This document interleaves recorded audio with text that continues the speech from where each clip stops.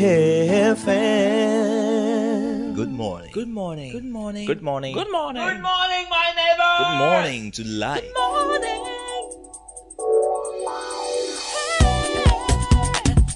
Music, talk, inspiration, in perspective.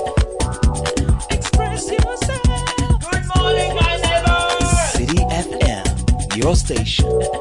It's a refreshing lifestyle. City FM 97.3.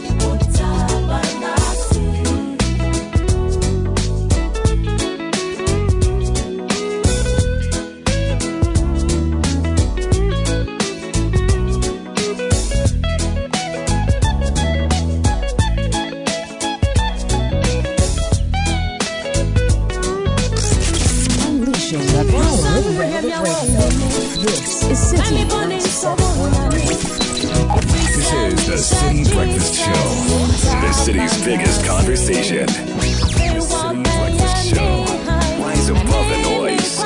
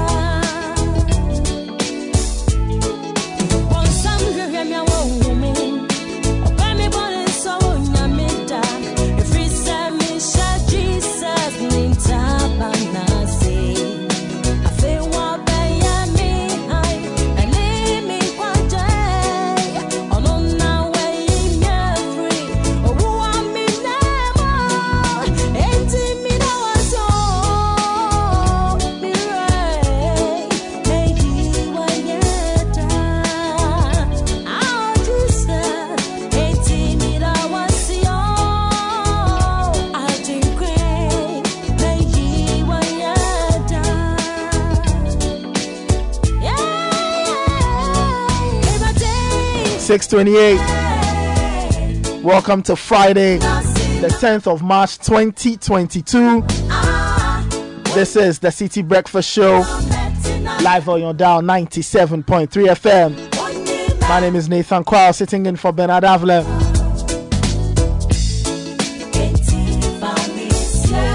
Welcome to another wonderful day, and thank you so much for keeping your dials locked on City 97.3 FM. Music coming from Daughters of Glorious Jesus. We call this one Wuntabang. That's where we want to be, under the wings of our Father.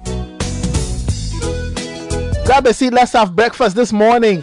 Get to us on the number 0549 986 996 on Twitter at City973 hashtag CityCBS.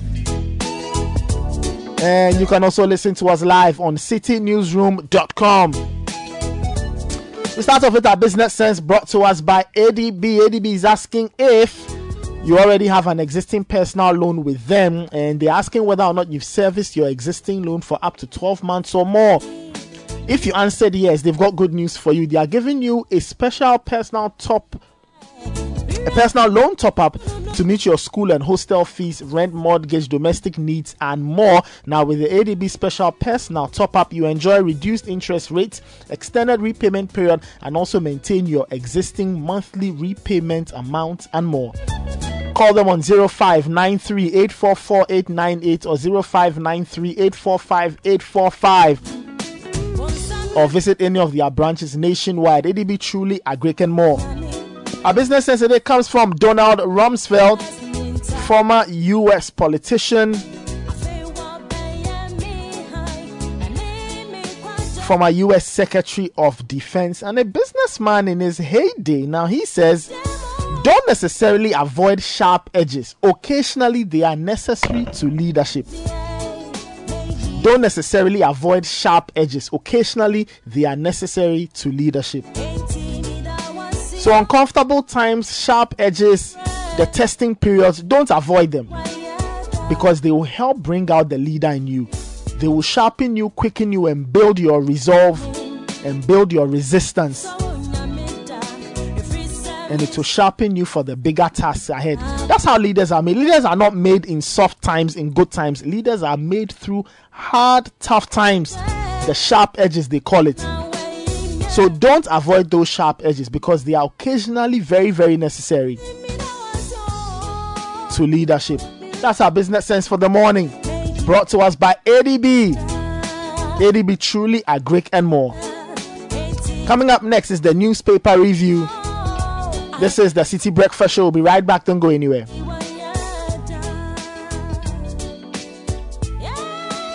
This is the City Breakfast Show, the city's biggest conversation.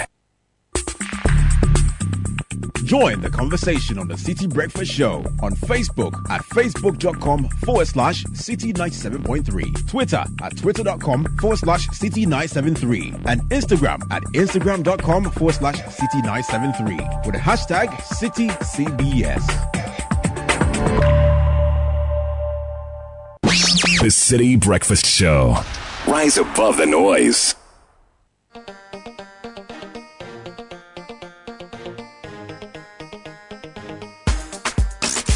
Unleashing the power of relevant radio. This is City 97.3. Ray and Cash do on the beat.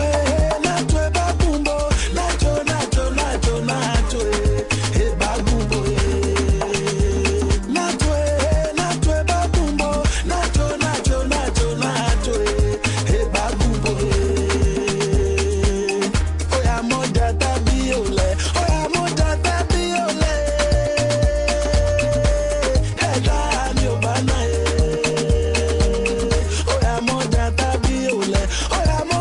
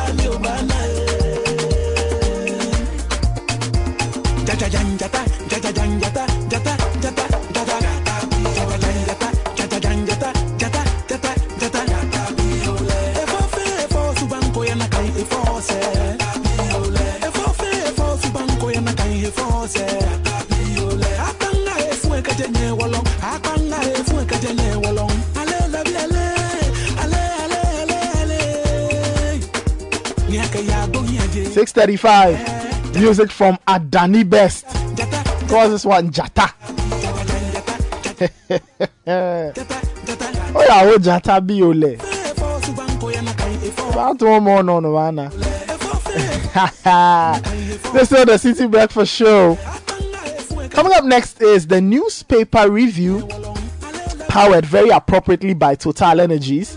And they are saying that they are continuously innovating. Now, Arsene Wenger says innovate or die. Now, because Total Energies don't want to die, that's why they are constantly changing and innovating. They've brought a new bottle which is user-friendly with a big side handle that makes it easy to carry and pour. Now, the cap is redesigned to avoid leaks and splashes when pouring, hence less oil loss. That is very, very important. If you are pouring stuff into your car and you don't hold it well, then you are losing half the liquid. Now, the new label inspired by a car dashboard has a QR code and displays product marketing and technical information for easier selection of the right product. This is performance at first sight. Same superior quality oil in a modern premium bottle. Quartz keep your engine younger for longer.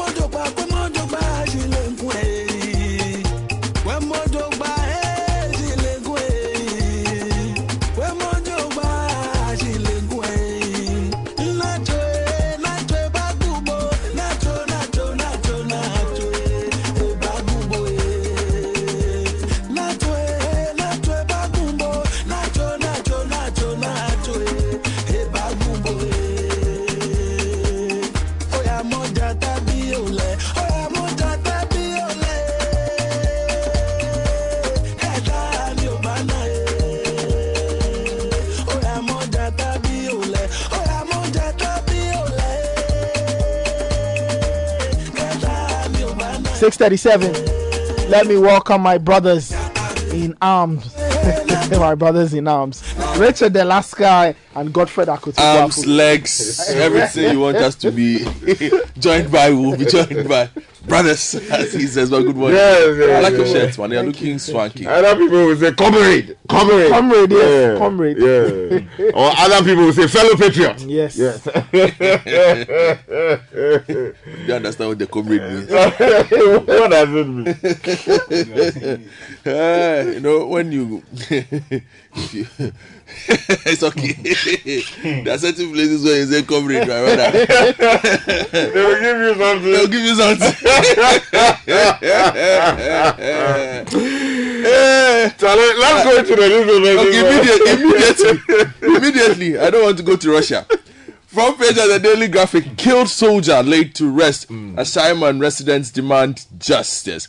Law enforcement to doorstep. Police create 7 new regions.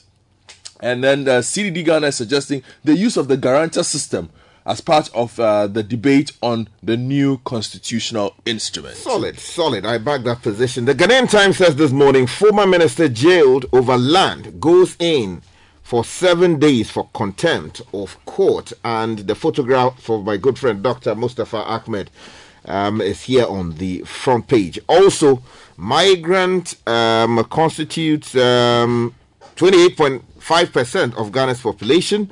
I think they want to say migrants constitute. So the S should move to the migrant. And then, migrants constitute. Yeah, that's right. For some reason, the type editor didn't look at that. Slain soldier laid to rest. And Geological Survey Authority requires $200 million in investment to transmit real-time seismic data or seismic data on earthquake. Front page of the Republic, Professor Shaiman in shock as anger trails military swoop. Defense Minister calls for respect for soldiers. In the Ashanti region, parents are stranded as vaccine scarcity hits Kumasi. And still in the Ashanti region, pupils escape death as school block collapses at Achema, Asamai. Let me take you to the Chronicle. Soldiers beat innocent people in Ashaiman. Parliament admits after meeting with the Defense Ministry. Also, slain soldier laid to rest. Some photographs here. Very, very touching photographs. And then also retaining experienced civil servants beyond retirement age is good for development. Some people have been really critical of this one.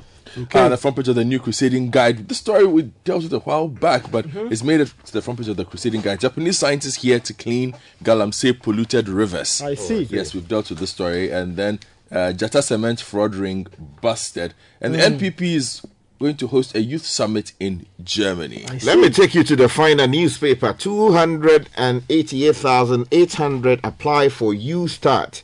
Full-scale execution targets 1 million jobs in 3 years. Also, there's a story here. Communications Ministry targets to train 5,000 girls in ICT in 2023, and blood donation records sharp decline in 5 years. Why is that? Why are people not donating blood? Well, finally, from me, Nathan, the front page of ABC News today. They are talking about the Ayasu West Wagon NDC contest. Fred Nyama feels betrayed by Dumelo. Yes, that's what's happening there. Politics is about interest, man. They stay for some time. And when they move on, the Ghanaian Observer says President Akufo-Addo touts projects and policies to cushion Ghanaians. Boost for Galamsey fight as Akufo-Addo readies to commission 3 community mining schemes. And UN reforms overdue, according to the Minister for Information. Some other stories here, for instance, newborns to get Ghana card numbers from March 31, 2023, according to the Vice President. That's good. Okay. All right, if you go online, before that, quickly, the front page of the Herald, I have a digital front page here, and it says, incorruptible, in quotes, incorruptible Akufo-Addo fights his hand-picked Auditor General. Imani Africa, ASEP, demand presidential probe into botched $1.65 billion GNPC acre deal. Looks like this, every now and again, this story pops up. Shraj bears teeth at military high command as Ghana bar GJA CDD keep mute over human rights abuses. And Ibrahim Mohamed Jata Cement falls victim to fraudsters. Plus, Defense Minister sides with soldiers against brutalized Ashaiman residents. That's the front page of the Herald as I see it. The front or the opening page of citynewsroom.com says Amnesty International condemns military raid in Ashaiman, calls for expedited probe. And vaccine shortages smack of gross incompetence and poor planning. That's coming from Akando. Kwabena Minteh Akando, MP. The health minister says we've paid UNICEF $6.4 million for supply of childhood vaccines. So when are they arriving? That's the question. Other stories. Aisha Huang built a well after destroying a water body. Prosecution witness. And Aisha Huang's son fined 10,000 cedis and deported. If you go to citybusinessnews.com, Sona full of hopelessness, Importers and Exporters Association. CPA threatens legal action to demand favorable tariffs, and gold for oil policy already bearing fruit. That's according to the president. And government's decision to cut interest rates on T-bills is laudable. Joe Jackson is speaking there. If you go to myjoyonline.com, they have other stories. We were subjected to further beatings at Bema camp, victim of Ashaiman military brutality. And photos, slain soldier in Ashaiman laid to rest, and suspect lynched in bizarre VIP bus theft in Kumasi. And defense minister says military brutalities in Ashaiman regrettable. And if you go International, the BBC says deadly shooting at Hamburg Jehovah's Witness Hall. Reports say at least 6 people have been killed and several have been injured in the attack. Other stories: Silicon Valley Bank slump rocks financial stocks, and Mexican cartel turns in own men over US deaths. Interesting stuff coming from there. No one in any trouble. Yeah, and Godfrey, this will interest you. Xi begins historic third term as China's president. I see. Anyele. Anyele.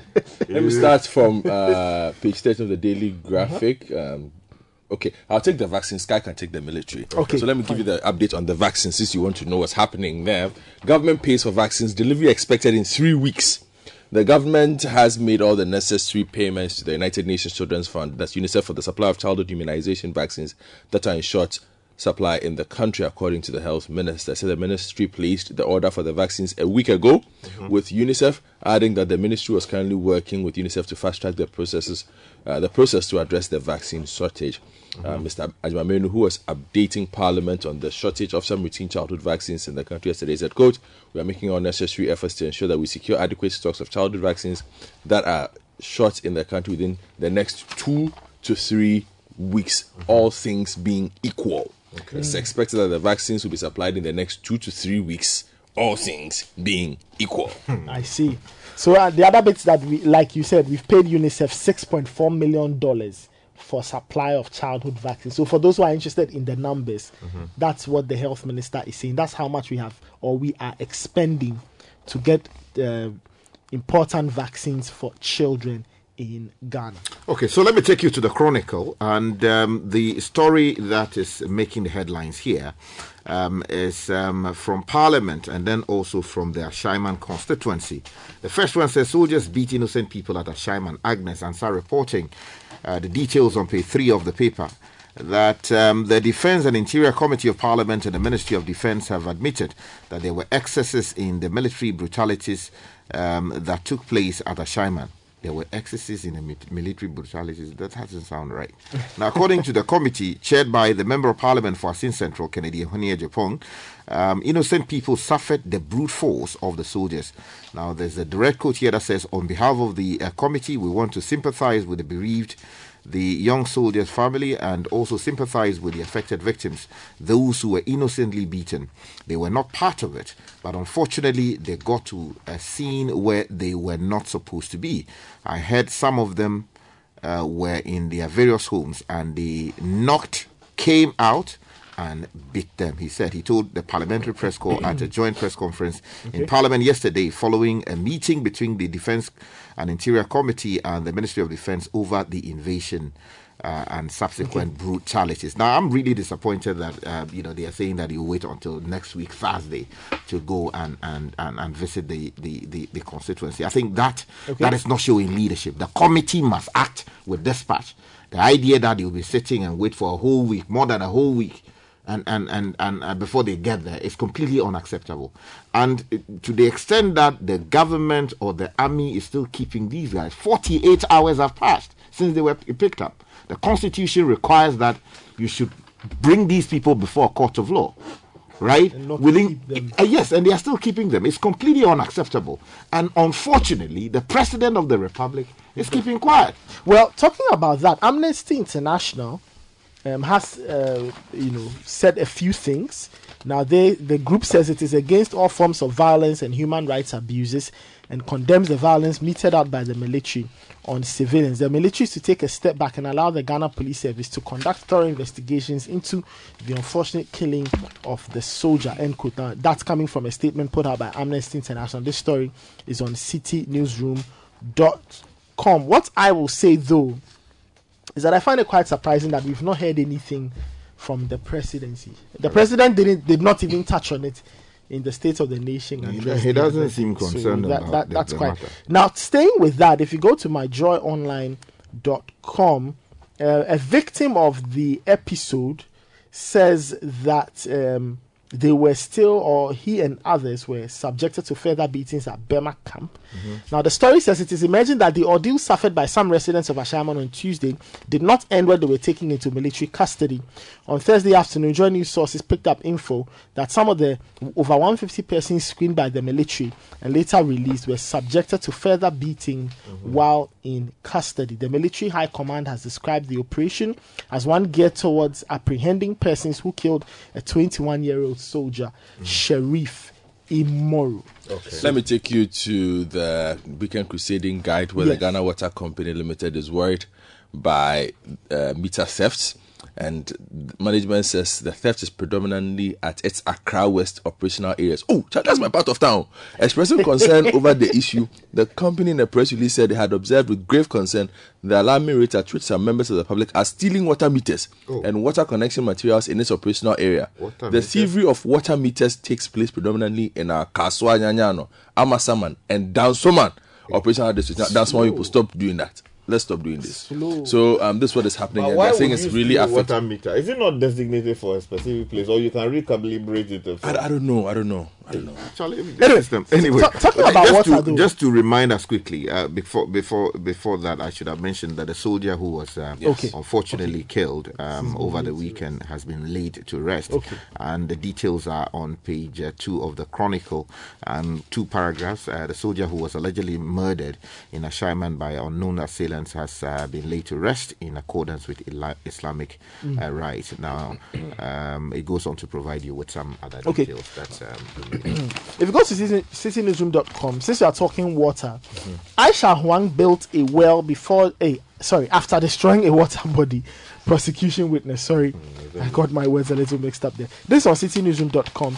Now, the 7th prosecution witness in the Aisha Huang case, Matthew Kwabla Abochi, has revealed that the accused person's illegal activities polluted the Inchingo stream at Openyi Mensa in Kedbe's village to the extent that she was asked to provide a well for the people. I see.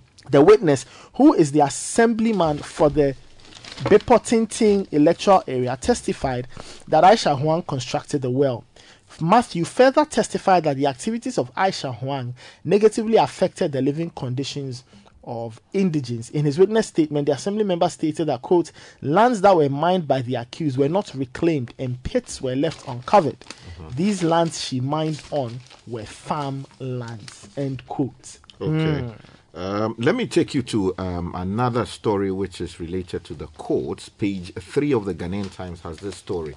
Former minister jailed over land and goes in for 7 days for contempt of court. Malik Suleimana, reporting for the Ghanaian Times, states that the minister, or the former Minister of Youth and Sports, Dr. Mustafa Ahmed, has been sentenced to 7 days imprisonment by the High Court, the Financial and Economic Crime Division 2, Accra, for contempt of court.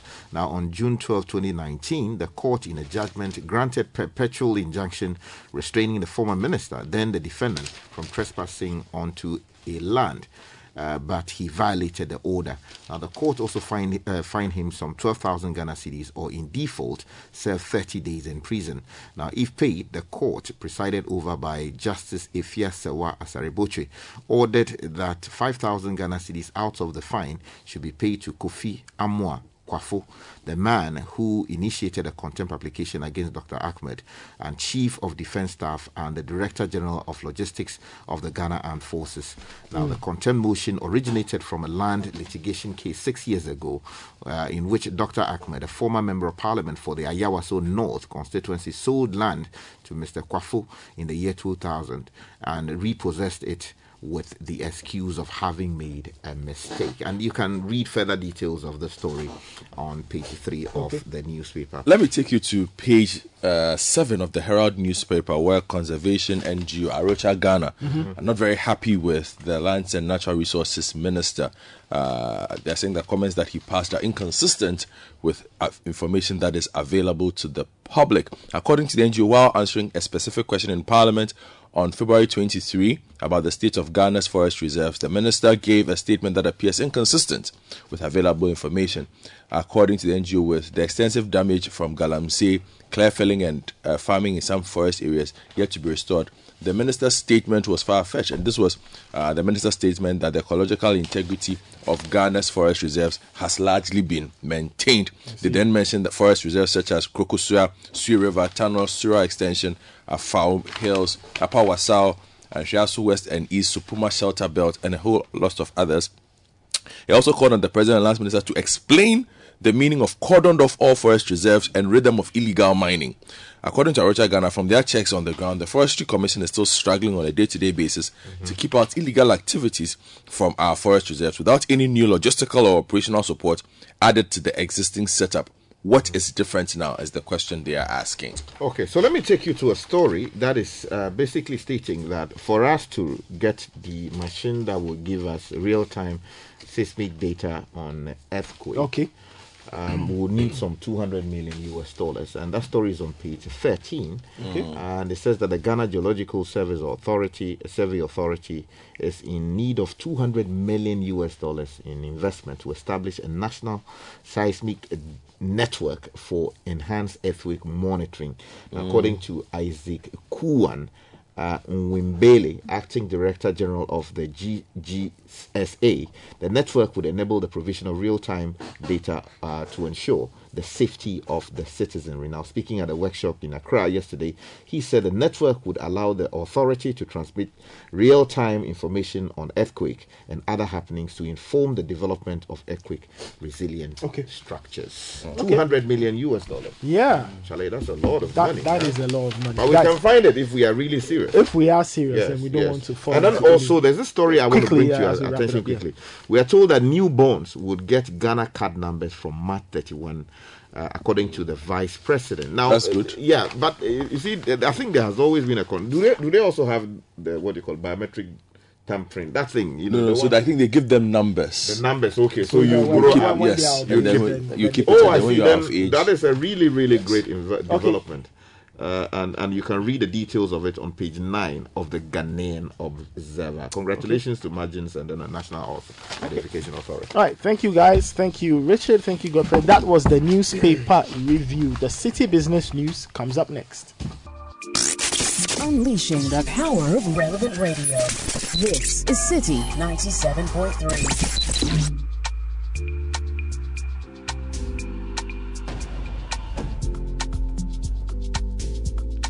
6:58. Coming up next is the City Business News, brought to us by MTN.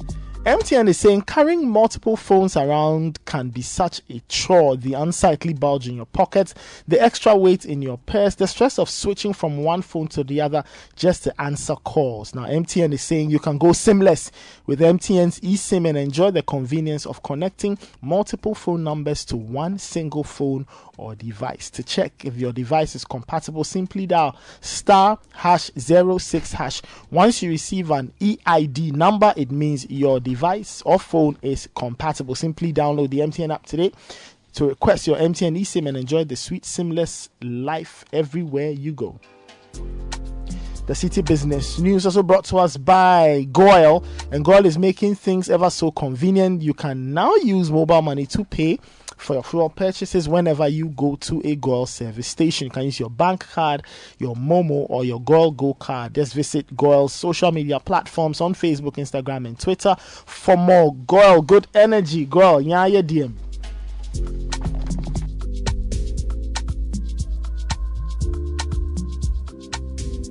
Let's get into the City Business News on a Friday morning. Michael Obodu is ready with the latest from the world of business.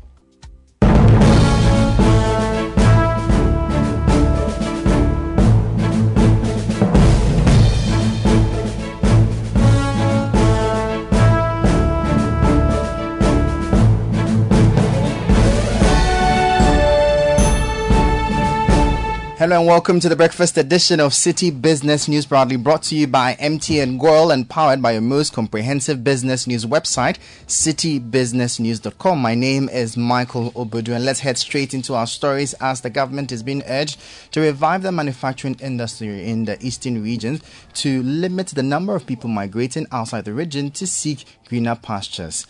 Statistics recorded in the 2021 National Population and Housing Census thematic report on migration indicated that there is a surge in the number of people migrating from the central and eastern regions as compared to the last census held in 2010. Speaking at the launch, lead writer of the report, Professor John K. Anafi, attributed the trend to the collapse of manufacturing companies in the regions and called for efforts to address the challenge. Central region is the perennial out-migration area. Conditions in many parts of Central region are difficult, so it has been sending people out of the region over a very long period. It is Eastern region which has joined the fray not too long ago. It is only in the last two censuses that Eastern region started posting information showing that people were moving out of the region more than they are moving in.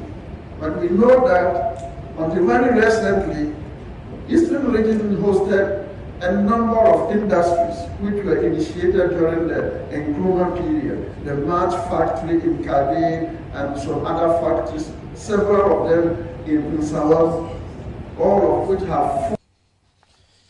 That was lead writer on the 2021 Population and Housing Census thematic report on migration, Professor John K.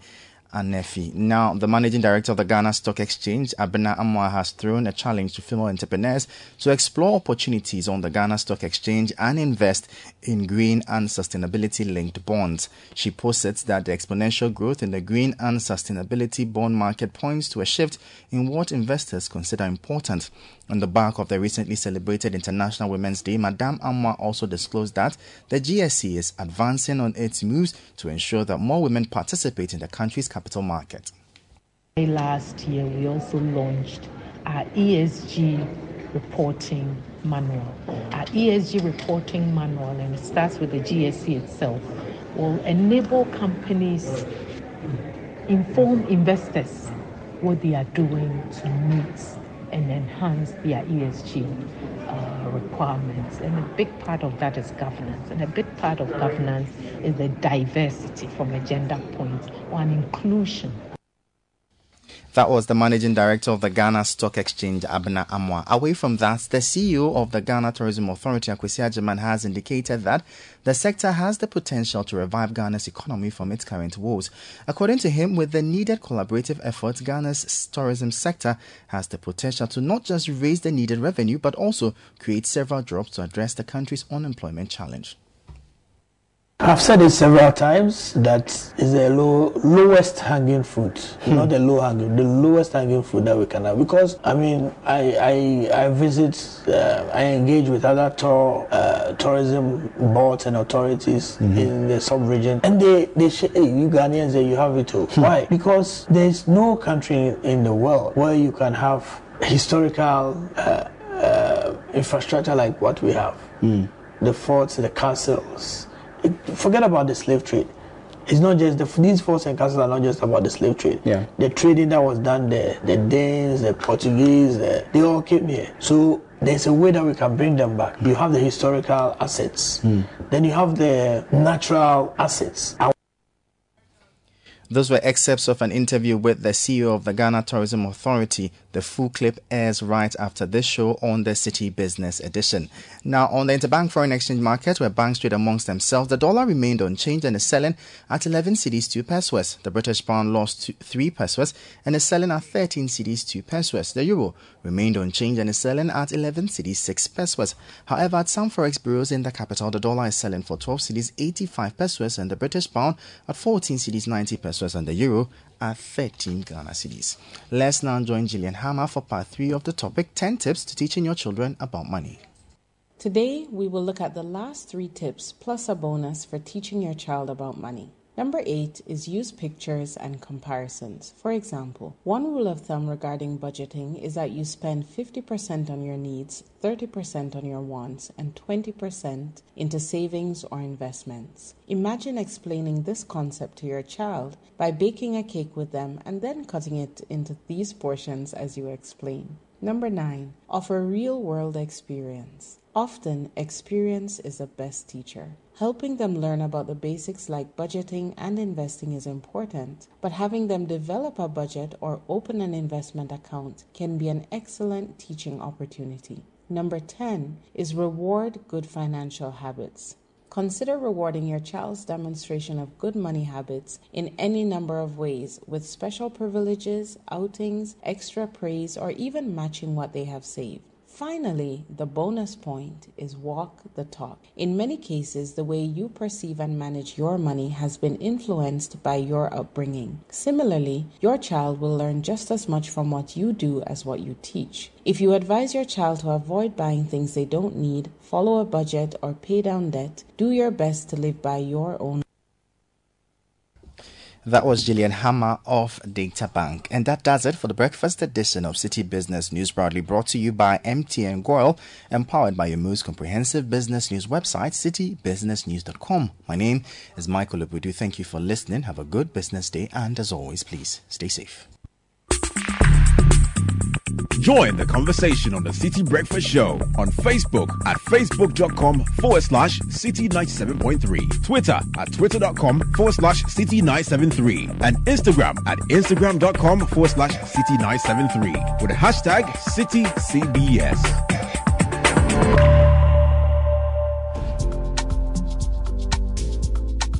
This is the City Breakfast Show, the city's biggest conversation.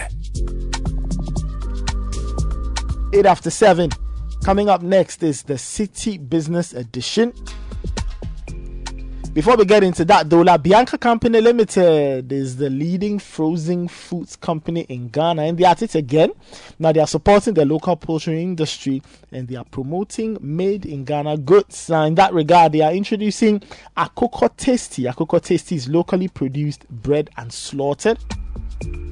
Akoko Tasty is fresh frozen chicken and comes freshly portioned in chicken breast, thighs, wings, backs, and gizzard. La Bianca is the sole distributor of Akoko Tasty, and you can find La Bianca at the Fishing Harbour Road, Tema Newtown Road, opposite the NIB Bank. Call 0505-431-111 for more inquiries. La Bianca, your number one frozen foods company.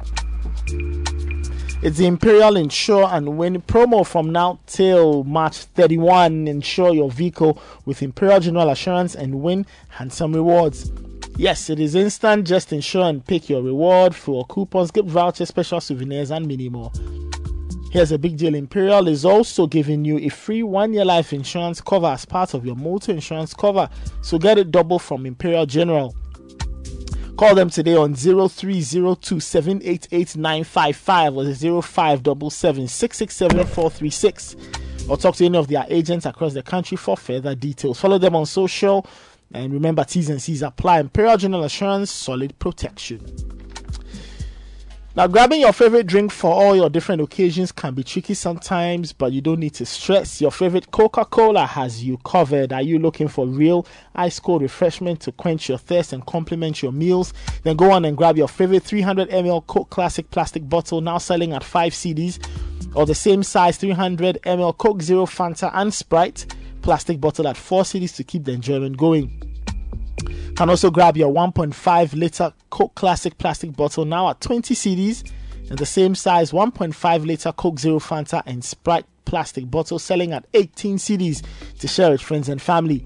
Bring the excitement and fun to all your occasions and enjoy real ice cold refreshment with all your friends and family. Let's get into the City Business Edition for the morning.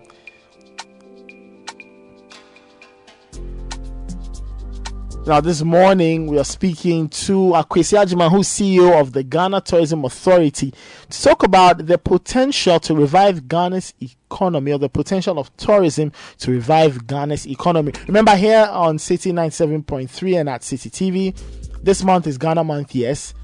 We are saying make it Ghana. be it investment, be it tourism, be it film, make it Ghana. So we are talking to Akwesi Agyeman, CEO of the Ghana Tourism Authority, and we are talking tourism and how it can revive Ghana's economy from its current woes. Unleashing the power of relevant radio. This is City 97.3.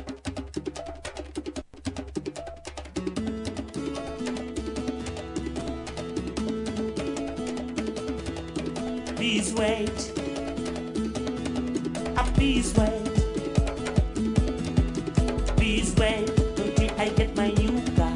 Please wait until I find my real size. I'm gonna get me some love so bad. My girl, sweet girl, my girl.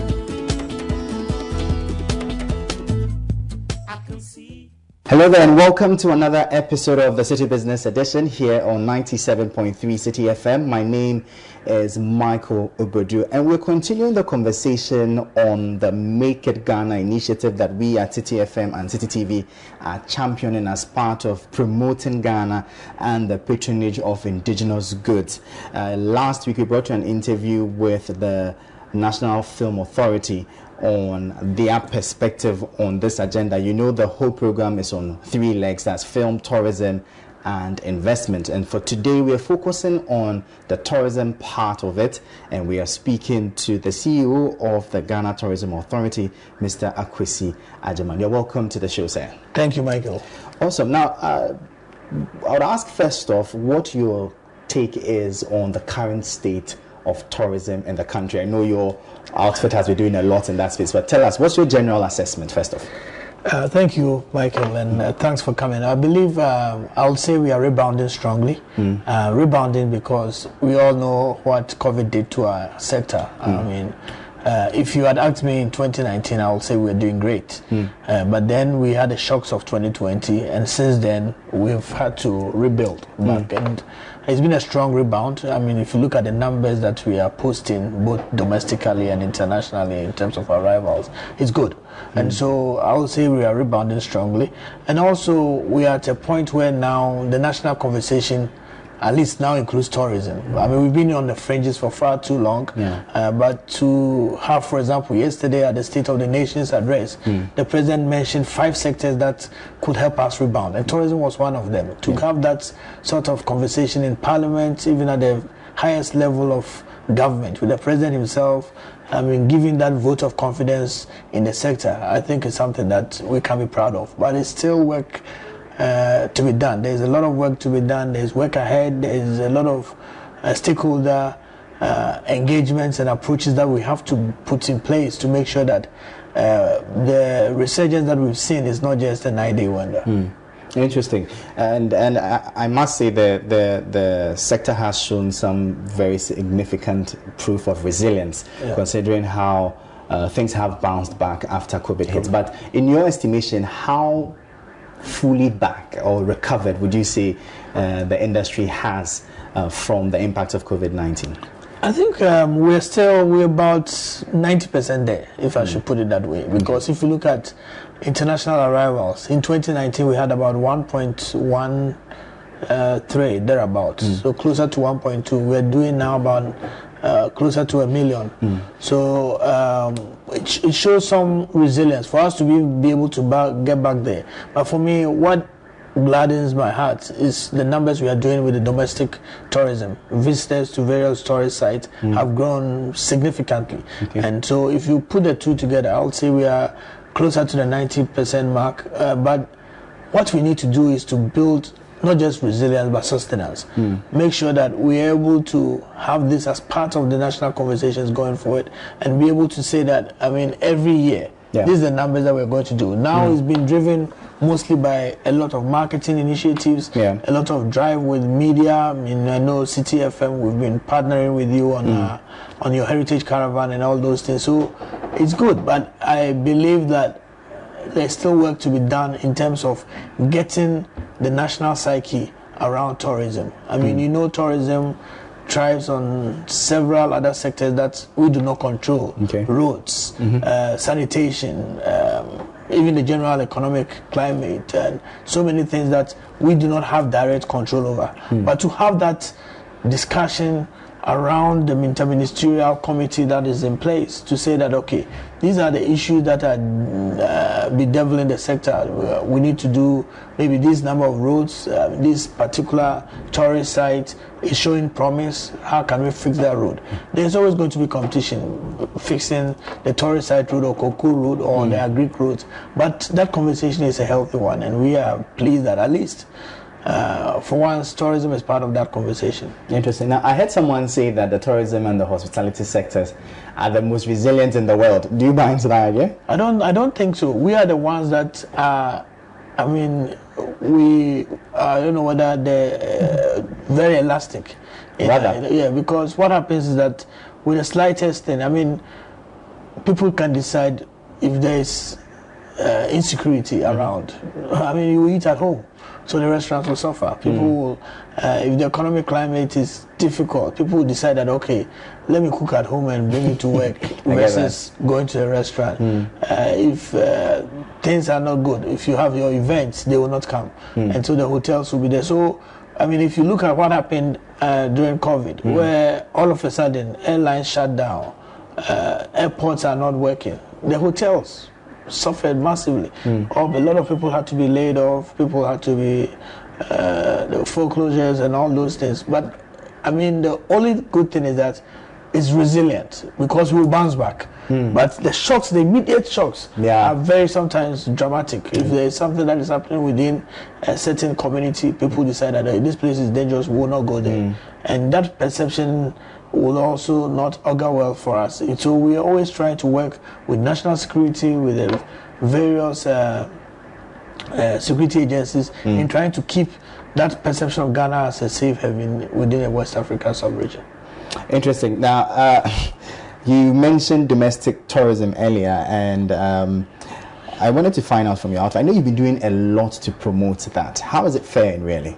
I mean, we will say the numbers are showing. I mean, once you have some yardstick to measure, you can say, okay, this year we did this. Next year, let's try and push 20% more. If the numbers show that, then it tells you that you are hitting the right spots. I mean, for example, with the Make It Ghana campaign that City FM is running, in 2017, we initiated what we call the See Ghana, Eat Ghana, Wear Ghana, Feel Ghana campaign. And that's where we adored a lot of ambassadors, Ochiame Kwame and the team, Yvonne Nelson and co, to try and get the people's mindset around eating our own, consuming our own, wearing our own, and all that. And so it's taking some time. But now, as I go across, as I go to offices, as I watch TV and see Parliament, you see that there's a national more or less pride in people wearing Ghanaian clothes. I mean, our president has shown it. I mean, most of the times he's wearing this. On the Independence Day, he was wearing something made in Ghana. And so I applaud you for that Make It Ghana campaign, because it ties into what we are doing, and we believe that that's the level of mindset change that we need. It's a level of consciousness that we need to try and drum home the fact that it's our own. Let's consume our own. Let's drink our own. Let's watch our own. Let's do things that will benefit local productivity. And so far it's showing. You go to a lot of the fashion houses, you go to a lot of the boutiques, and you see Ghanaian fabric and Ghanaian attire on display. So we'll say we're doing well in that sense, in terms of raising the awareness of the Ghanaian consciousness and making sure that people believe that we can wear our own, we can wear our clothes, we can eat our food and be healthy and not always clamor for this international brand. We also have our local brand that we need to promote. Now, you talk about consuming our own, and I'm beginning to see a lot of international representation with the kente cloth. I think yesterday David Donta was in the trends for featuring an American movie wearing kente cloth, and all the actors, some of the actors in there wearing the fabric. How important are these things to the whole promotion of the tourism agenda? It's symbolic. I mean, and symbolism is also very important. I mean, when we represent, for example, in 2019, when we had a Congressional Black Caucus come here with Nancy Pelosi, and this, we gave them these kente sashes. Yeah. When they went back, the opportunity came with George Floyd's unfortunate murder, and they went to Capitol Hill wearing these sashes on them and kneeling down. That's symbolism. Is something that you cannot buy, because it was on all the news outlets. It went global, it went viral, and everybody said, okay, kente cloth, where is it coming from? From Ghana. Okay, where is Ghana? So that starts a conversation.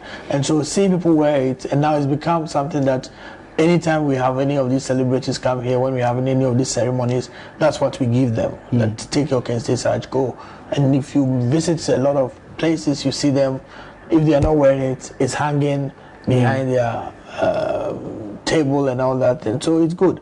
It's a symbolism. But it's also trying to draw attention that if we, for example, take the kente industry as one. If you watch, I've been following a lot of the U.S. schools during graduation. A lot of them are buying these sashes from Ghana. So class of 2023, and it's all monies that are going into small businesses, either in Boire or in Abazuma, in the Volta region. So this is good, that people can start making things that will break into the barriers in the international trade arena. All right. Now, let's go back a bit to the domestic tourism conversation. I have in front of me here visitor statistics on some selected tourist sites for January, and I see a lot of people are visiting the Kakum National Park, Kumasi Zoo, and the likes. What really is driving the traffic there? I think for Kakum, it's always been like that. Okay. Kakum used to be number one for a very long time. Partly driven by the fact that a lot of visitors come here.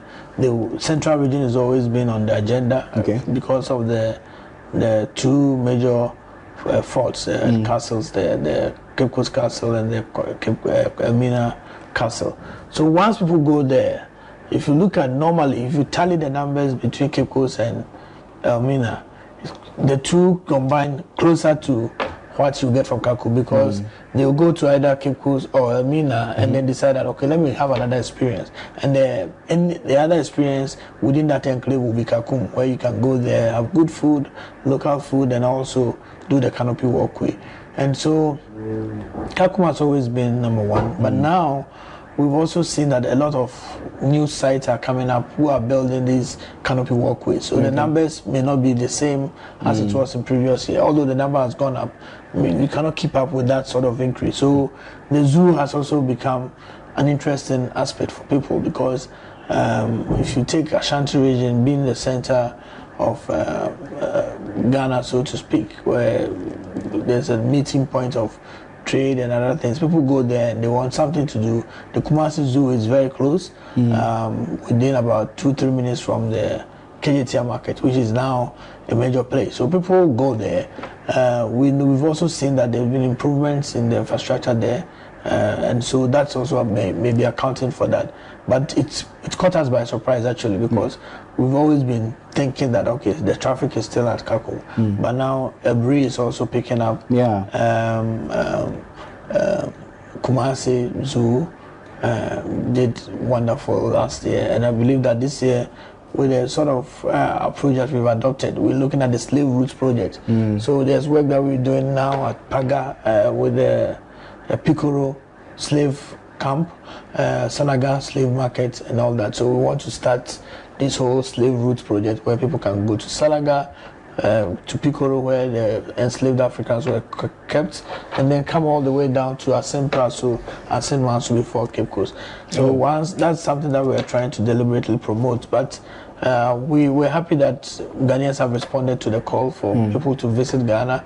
We started this campaign of Experience Ghana, Share Ghana. We saw the pictures that when you go out there, take a picture, post it, you stand a chance of winning something. And the competition ran for a while, and it stopped. We had to stop it because of the lack of resources. But we're happy that at least the seed that we sowed at that time has germinated, and it's showing in the numbers. Okay. Now, the total numbers for residents, that's Ghanaians who visited tourist sites, according to the data, is almost 800,000 as compared to about 140,000 for non-residents. This is like about 5 times the number of external visitors. Yeah. So what really would you say is working, and are these numbers normal for following the trend over the past years?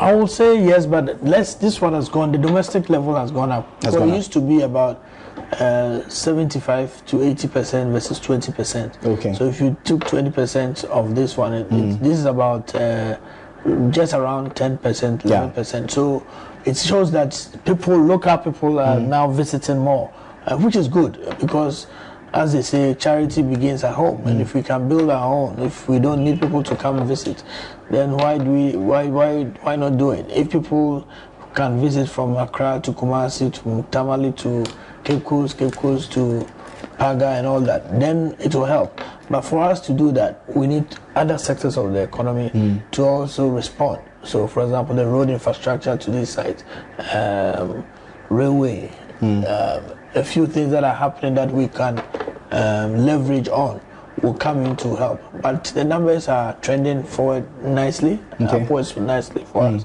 and we believe that we can build on it. Interesting. I see you've made about over 5 million Ghana cedis for the month of January total, per the data that you have there. But then that just whets my interest again to find out how critical you think tourism is, especially where we find ourselves now as a country with regards to our economy. I've said it several times that is the lowest hanging fruit, not the lowest hanging fruit that we can have. Because I mean, I visit, I engage with other tourism boards and authorities in the sub-region, and they say, hey, you Ghanaians, you have it too. Why? Because there's no country in the world where you can have historical infrastructure like what we have. The forts, the castles. Forget about the slave trade.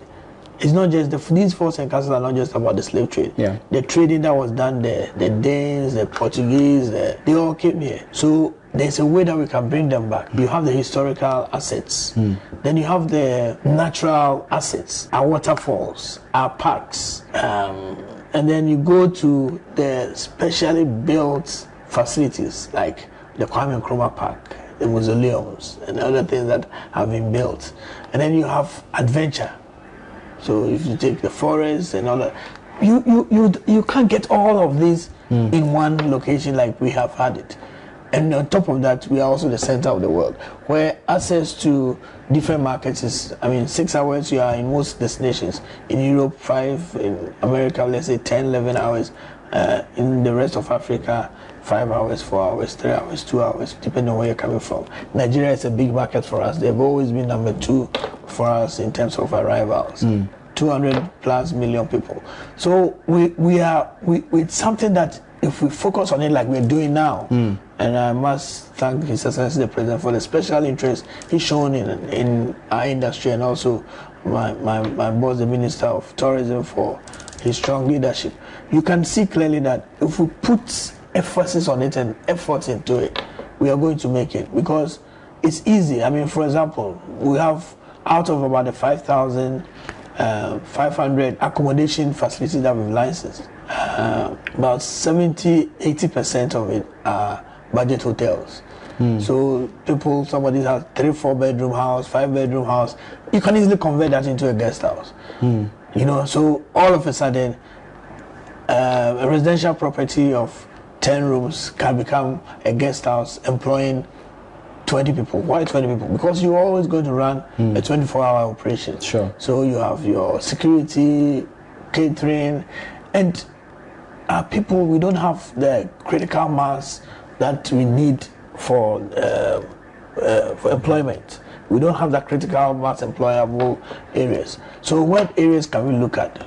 If you go to a place like where Rock City is being built, even they haven't completed, they've employed almost 250 people. Wow. The last time Sickens was opening up the Tema Alisa, he said what he's noted for, when you say Sickens, everybody thinks paint.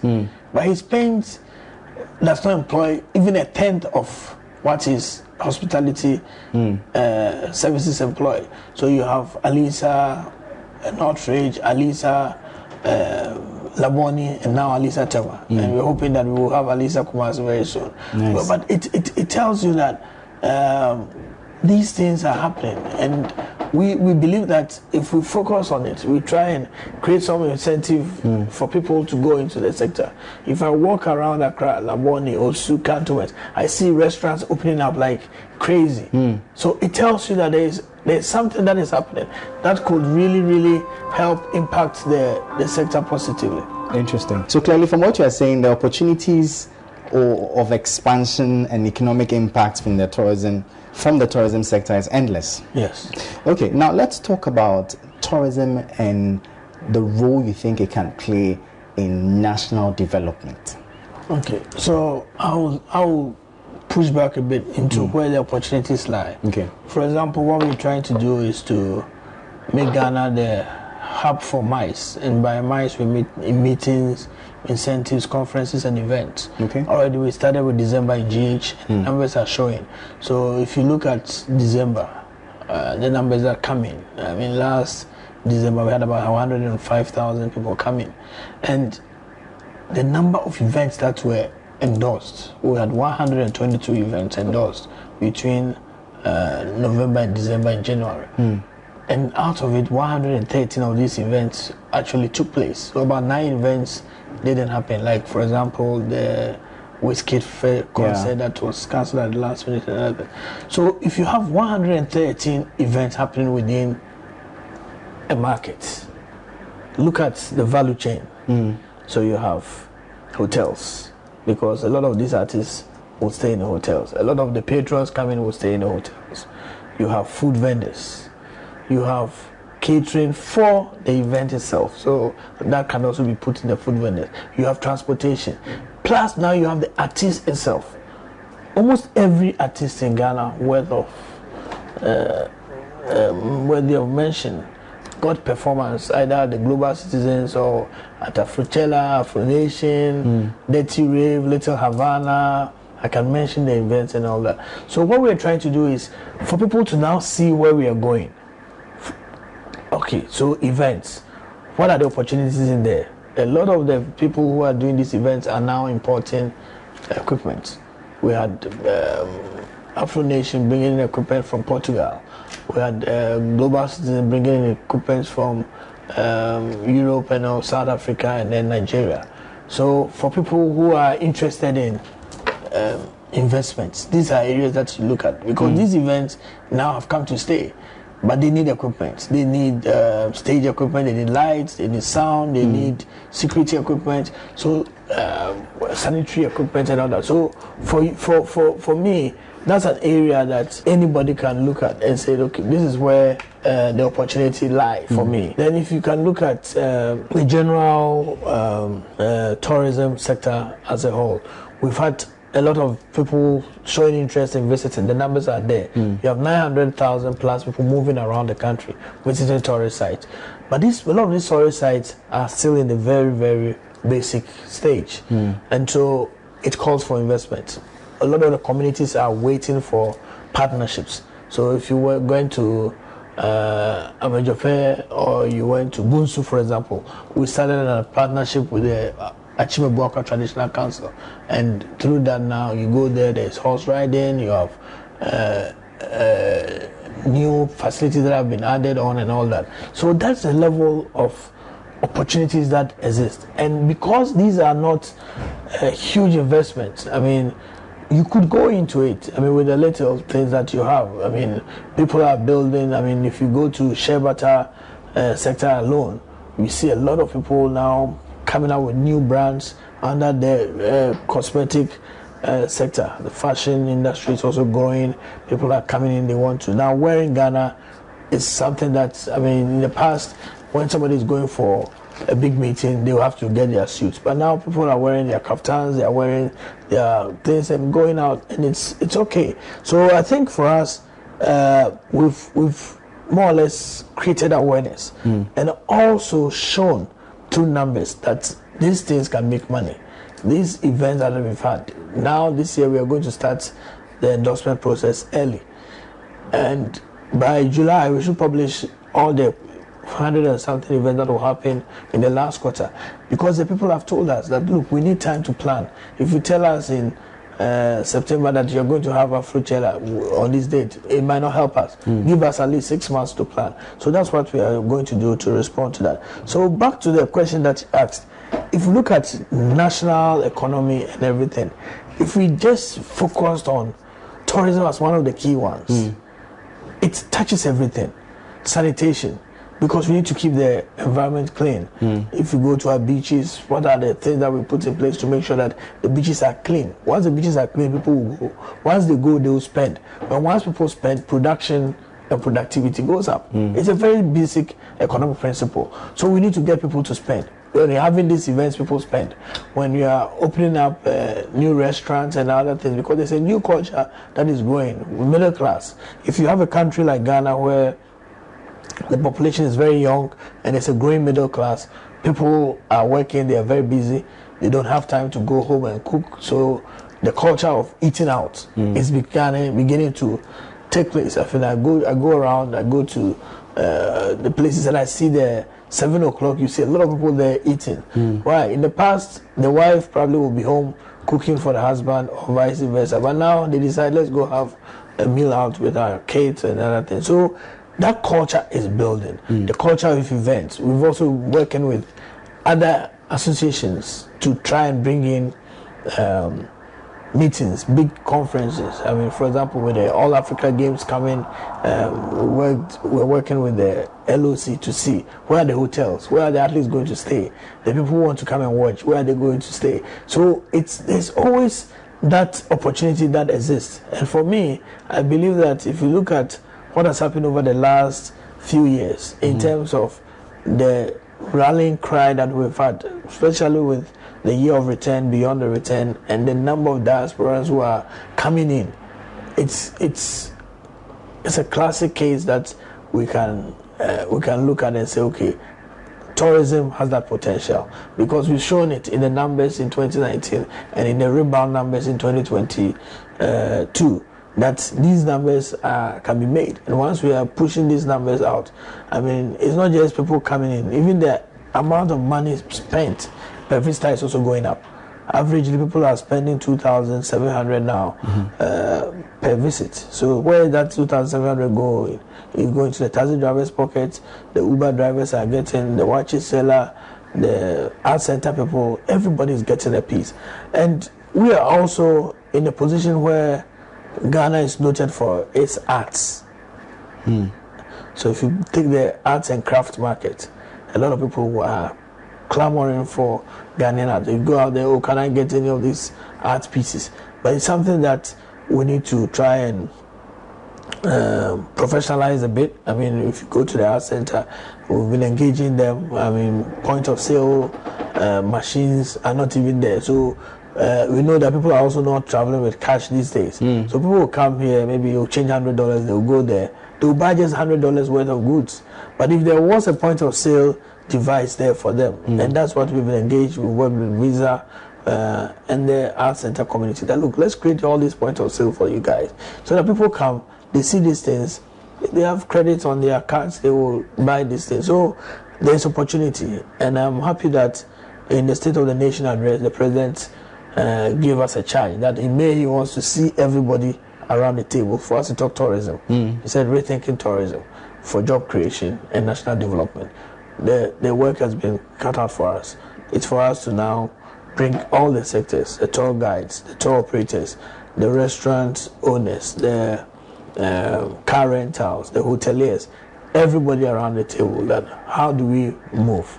They complain about multiplicity of taxes, that the climate is a bit too difficult, and that's why they have to increase their prices. We have that honest conversation with the first gentleman of the land and see what it will take us, because this will be really the first time that you're having at that level this kind of stakeholder engagement. And for him to have put it on the calendar for us in May, we thank him. But I believe that we are very confident that 2023 the numbers will blow our minds, because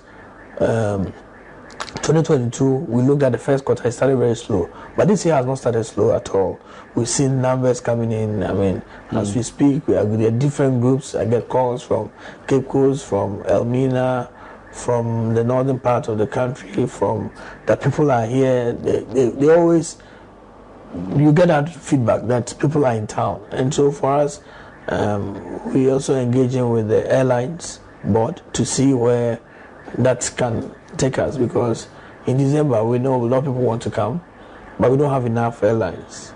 We're hoping that the talk of the Ghana airlines that is coming will materialize, because if you have a national carrier, even if it's a privately held one, it will really, really help, because when there are off seasons, when there are peak seasons, we can work with them to see where the numbers are coming from. We can tell them what is to expect, what they should expect. So I think we are getting there. All right, my final two questions. I'll turn the first one into a 1-minute pitch and say to every potential investor out there, convince them on why they should put their money in the tourism industry. And then the second one would be to every Ghanaian, every person in Ghana listening to you, why should we actively get involved in domestic tourism? All right, so I'll start with why we should get involved in domestic tourism. It's our own. It's our way of life. I mean, Ghanaians are noted for wanting to see things. I mean, wanting to see our country. Ghana is the only country we have. And so by just going around, I mean, whether it's to a friend's party or to even a funeral, you are putting money in the economy. You go there with transportation, whether you go with STC or OA or VIP, that's money coming into the economy. You go there, you stay in a hotel, or you do a homestay, you buy food. That's money for the farmer. As you go there, you wear clothes, hopefully it's Ghanaian clothes. That's money for a fashion designer, a tailor, a dressmaker. So for us to get to the level that we want to go as a country, I believe we need to start consuming our own. And the easiest thing to consume of our own are the things within the tourism and hospitality sector: food, accommodation, transportation. These are things that, I mean, if you're going to, although we don't have a lot of made in Ghana cars, they are turned by government to now bring in assembly points here where you can have the Kantankers, the VWs are now being done here. It will get to a point where even the transportation services will all be Ghanaian. And so for me, I think domestic tourism, there's a lot to be seen. We have a lot of attractions, a lot of good service, good delivery, a lot of places to visit. And if you do, in addition to your own personal happiness and enjoyment, you are also helping create an economy that we can all be proud of. And for investors, I mean, the returns on investment in the sector is quite huge. I mean, and it doesn't take much. I mean, I know that we have an FDI law that says people have to bring in about $500,000 to be classified as a foreign direct investment into the country. For Ghanaian investors, you don't need that much. A 50,000 can get you into the sector, even 10,000. I know people who have started fashion business with 5,000, 2,000. Start something. This is a sector that is growing, is booming. I mean, we will bring in the numbers. International arrivals will come up, but when they come, they want to get Kente ties. They want to get how much do you need to be doing these beads that I'm wearing? One is 30 cedis. So if you did 20 a day, that's how much, 600 cedis. So let's start thinking of how we can create our own. And I believe that calls for that level of investment thinking. People need to think of, I'm an investor not because I have 1 million cedis or 100,000 cedis, but I'm an investor because with my 1,000 cedis or 500 cedis, I've started a plantain chips business that I've packaged well, that people are buying and sending it out. I've packaged the plantain chips business, or a food joint, street food that I'm selling, that people who are coming to Ghana wanting a decent place to eat and do it. So it's a low-hanging fruit in terms of investment. If you compare it to, let's say, a factory, and I always use that as an example. If you take a factory, it's 8 to 5. Tourism is 24/7. So weekends the factories may close, but tourism, that's when we are booming. And because we have to operate a 24-hour operation, if we have to employ for each position, we are doing 3 people, 8 hour, 8 hour, 8 hour. So that is something that for policymakers, everybody, let's all think Ghana, make it Ghana, and believe that we can showcase the opportunities that exist and also make sure that Ghana is really at the right place. Currently, the numbers are looking good, and I believe that together we can make it even better.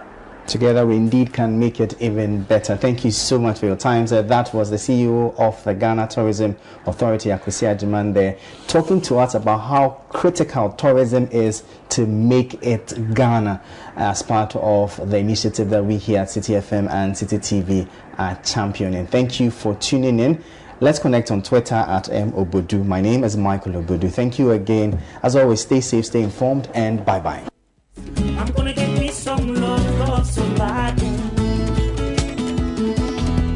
My girl, sweet girl, my girl. I can see all your joy. I can see. Join the conversation on the City Breakfast Show on Facebook at facebook.com/City97.3, Twitter at twitter.com/City973, and Instagram at instagram.com/City973 with the hashtag CityCBS. This is the City Breakfast Show, the city's biggest conversation. Unleashing the power of relevant radio. This is City 97.3.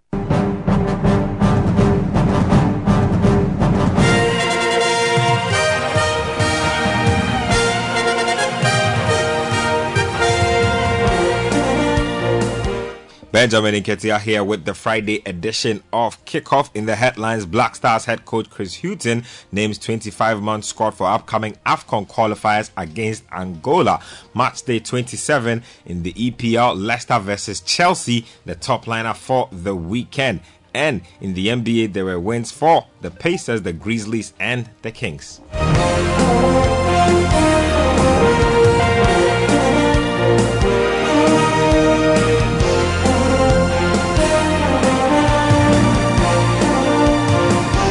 Let's get into news from the Black Stars and head coach Chris Hughton. He will be unveiled in Kumasi on Monday, March 20, as part of the build-up to the match against Angola. Now, the former Brighton and Hove and Newcastle manager will be presented to the media to share his vision, ideology, and expectations with the public. The first engagement between Hughton and the media will be a platform for the Football Association to also make public the targets, terms of engagement, and other relevant information pertaining to the manager's work. Now, according to the GFA, the time and venue will be officially communicated in the coming days. Now, GFA General Secretary Prosper Harrison-Ado has been speaking to City Sports on what caused the delay in unveiling Hughton as head coach earlier.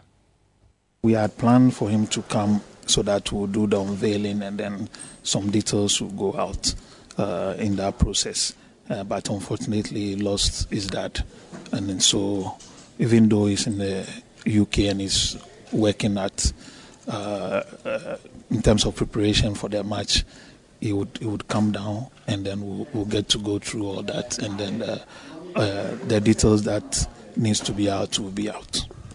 Is there any details you can give us in the meantime as we are waiting to kind of cool our hearts and kind of cool our names? The detail I can give is that it's working. And, we have timelines as to when squad list is released and when letters go to clubs and things like that. So all that is being done. And the assurance is that more information will come. But for now, I have that trust and belief that our coach is working.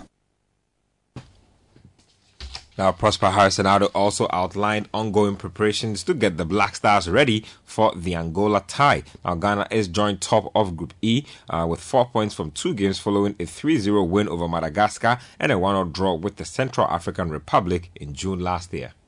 What needs to be done is being done, and that's why I've never really like the term a part-time coach of a national team. There's nothing like a part-time coach of a national team. Coaching is done because it's not only when you see the coach on the field doing formation of the future or coaching players that the work is being done. A lot of work at the national team level, you don't get the players day to day. So a lot of the work is done mentally. And so the coaches call the players, they feed them the style of play, the formation, a lot of things before they even arrive. And then they have 2 or 3 days just to look at things and then shaping up things for the match itself. You don't have like a club side.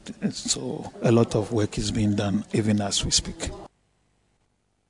You heard General Secretary of the Ghana Football Association, Prosper Harrison-Addo, speaking then, talking about Chris Hughton. He has named a 25-man squad for that AFCON double-header qualifier against Angola. Joseph Pinto, Patrick Pozo, Majid Ashimeru, Edmond Addo, Ransford Yeboah, Konigsdorfer, and Joseph Wallacott, who missed the World Cup, make a return to the team. Now, the Black Stars will host the Palancas Negras at the Baba Yara Stadium on Thursday, March 23, before traveling to Luanda on March 27 for the reverse fixture. Now, for the goalkeepers, Atizigi also makes a return to the team. If you look at the defenders in the mix, Patrick Pozo is the only new name in the mix. Joseph Edu keeps his place. Majid Ashimeru also is in the mix as well. So that's the Black Stars 25-man squad has been named. So interesting squad there. Let's move on to some other stuff. And there's some Ghana Premier League action this weekend. On Saturday, there's Bibiani Gold Stars taking on Accra Hearts of Oak. On Sunday,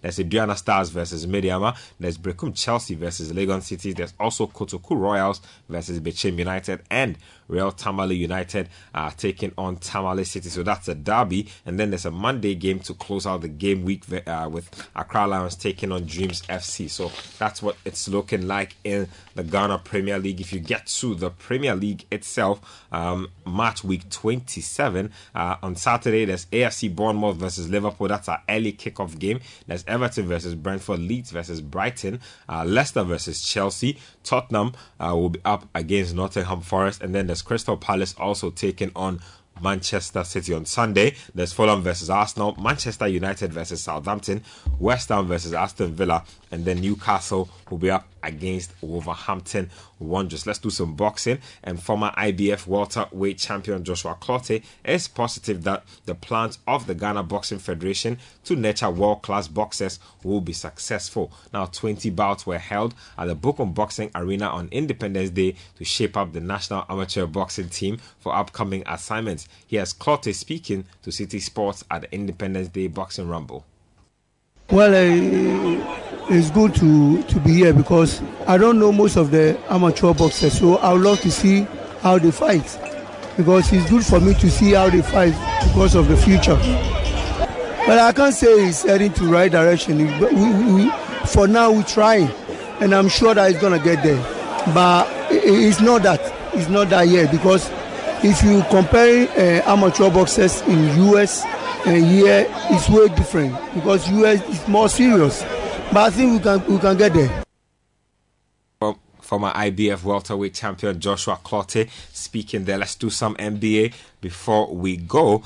Interesting games last night. The Golden State Warriors, they were up against the Memphis Grizzlies, and the Memphis Grizzlies and the Warriors have a little rivalry brewing from last season's playoffs. Draymond Green and Dillon Brooks were going at it. In the end, it was the Grizzlies that dominated the Warriors 131-110 to win that game. The Hornets won on the road against the Pistons. The Pacers were up against the Houston Rockets. That game was won in overtime by the Pacers. And then you look at some of the other games. The Knicks, they lost to the Sacramento Kings, and Sacramento look like they are back. They will be back in the playoffs very soon. They are second seed in the Western Conference. They won at home. And then Giannis and the Milwaukee Bucks also had too much for the Brooklyn Nets. That's how it broke down in the NBA last night. That's all for this morning's edition of Kickoff. My name is Benjamin Nketiah, the small sport at citysportsonline.com. This is the City Breakfast Show, the city's biggest conversation. Unleashing the power of relevant radio. This is City 97.3.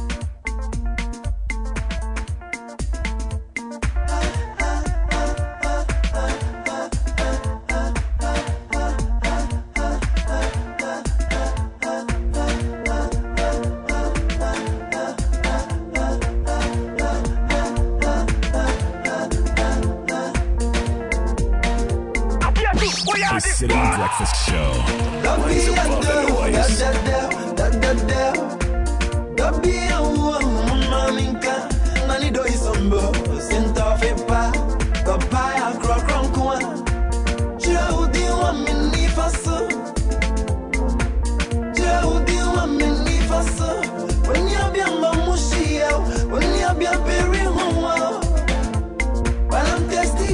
Give me wine. I come toffee, hey. Oh, yeah, Sadia, yo. Sadia, no one on me bird. Oh, yeah, Sadia, yo. I come on, one name in a one, not day. One name in a one. One name in a one, not do. One name in a one. One name in a one, not day. One name in a one. One name in a one, not do. One name in a one.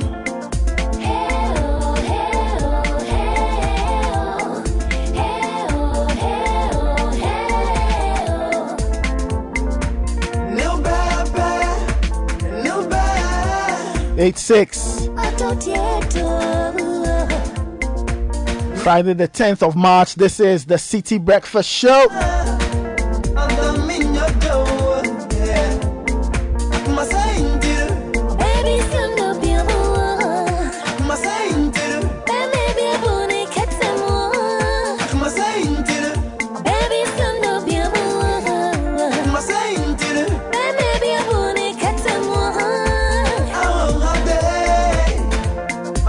Send your messages on 0549 986 996. We'll get to some birthday messages in a bit. But earlier, kickoff was brought to us by Shell. Shell has brought the Shell Fuel Save.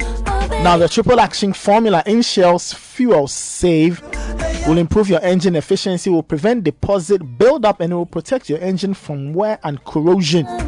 For extra clean, extra protection, and extra savings, giving you extra kilometers out of your drive. So switch to Shell Fuel Save today because extra kilometers go a long way. Now 2023 looks amazing already. Are you a private school targeting to purchase a school bus sometime this year? Why wait for later when we can support you to do it now? Come along, apply for Let's Share Host competitive school bus loan with convenient payment terms. Call Michael on 0574 117851 now and let's do it together. Let's share who, let's improve lives.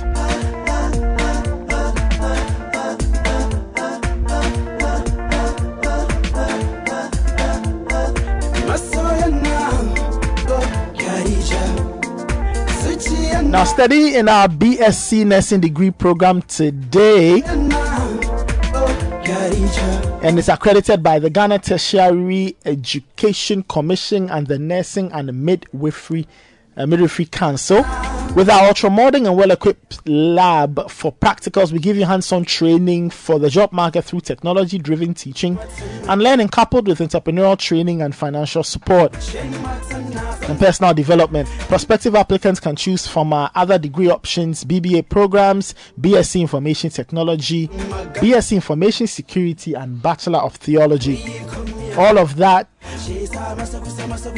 and more is what you'll be studying at the Heritage Christian College. Call them on 0547 777 or 0202 289 399. Dial star 789 star 300 hash to purchase an online serial number and apply at hcuc.edu.gh. Heritage Christian College and University training compassionate entrepreneurial leaders.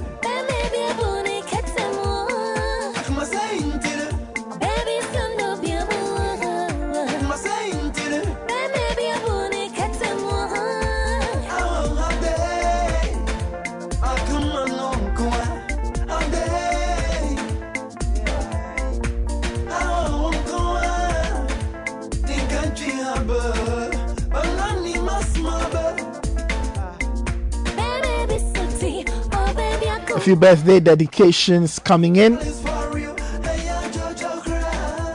This one says happy birthday to Madame Patience Latte of GNPC. May the good Lord grant you abundant grace. That's coming from Joseph.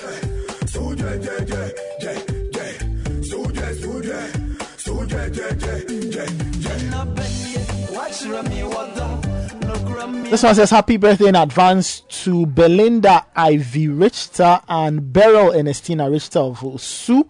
And I think you'll be 33 on Saturday. So happy birthday to you. Happy birthday in advance to Vincent and Philip Richter. God bless and favor you. And happy birthday in advance to Moses Ni Akai Nete. Happy birthday to Prisla Baba Wilson of Cow Bank from Joe Wilson, Coco, and the entire family. And happy birthday to Godfred Kofi Amu, aka Chino, a member of the YNWA Family Ghana platform, from Abigail and Chief Admin Kofi Go. And this one says special birthday wishes to my king and prince of the Adomako kingdom, Zachariah and Jason Zachary. You are my rock and I'm forever grateful. We love you forever. This is coming from Efe, Angel, Jeremy, and Jordan. And says happy blessed birthday, Zach. A cool gentleman. This is coming from Mrs. Benedicta Ose Benny. She's sending this to her own small boy being some corner. So Zach, happy birthday. All right.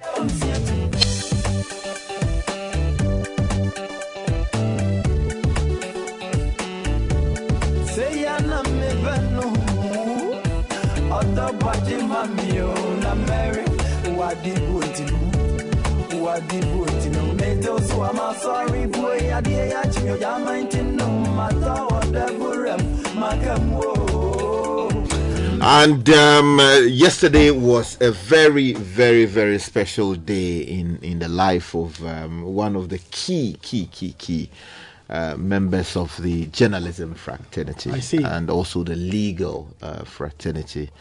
A fine brain, a fine gentleman, a man who is religious to the core, a man with principles, a man who is, despite all of that, very, very humble and a brother man at that. Showed that for me on many occasions. And this morning, let me celebrate a brother, a colleague, a friend, Samson Ladi Anyenini of Joy FM. You have been an inspiration to many in this profession of ours. And you have done so many things that have contributed to the progress of our country. And as I said somewhere else yesterday, may God continue to bless you and yours. And then also ensure that you are kept with us for as long as possible, so that you would be one who continues to be in service of our republic, so that we can build a better Ghana and a better republic for the benefit of all of us and generations after us.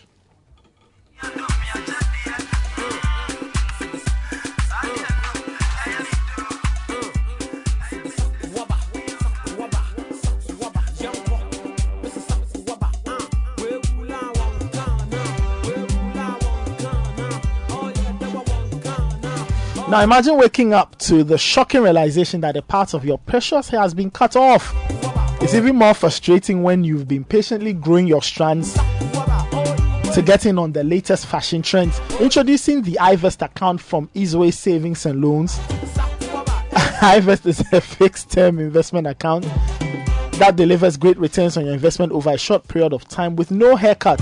Open an iVest account today with a minimum of 5,000 cedis and watch your money grow. What are you waiting for? Call Easyway Savings and Loans now on 0550-144-144 or visit easyway.com.gh for more info. Easyway. Yeah, so get in touch with them on easyway.com.gh. iVest, no haircut. iVest, excellent returns guaranteed. And for those who love their Coke, it's a good thing. If you like Coca-Cola, it's a good thing. It's a good thing, I'm telling you. Yeah, especially the fantastic. Now you can get your favorite 300 ml Coke plastic bottle at 5 cedis or Coke Zero Fanta as a liner for inside. Sprite at 4 cedis. And for those who like it large, you can get your 1.5 liter plastic Coke at 20 cedis and this 1.5 liter Coke Zero Fanta and Sprite at 18 cedis to share with family and friends. Is it me or you know that the big Coke tastes different from the small? Yeah, 1 liter. You know, the 1.5 it tastes different. Me, what is being me is they make it Ghana that Aloski has taken personal this morning. Hey, why? What's happening? Better stand up. No, I want to wish a friend of mine. No, wait. We'll get to that one. Stand up. Turn around. 12. I want to wish a friend of mine. Stand up. Let's take it one by one. No, you should do as a 360. I want to wish my friend Atu Texan a happy birthday. Oh, you mean Prof? No, Okay, Atu Texan. that's Formerly of Choice. I didn't know if it's that Choice. He used to be at Choice FM. University of Ghana Atu. Yes, Atu Texan. No, there are many Atu Texans, but this one he knows himself. He's a big man. He says all he wants is Richie Sky's laughter.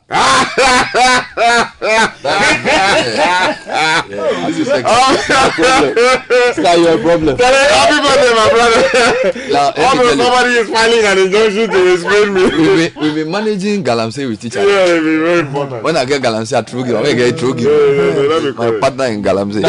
And then I want to add my voice to Michael Ogbodu. Today is his birthday. Michael's birthday. Happy birthday. No, he's a great guy. He's Ghana's answer to Richard's quest. He served up some decent watching this morning.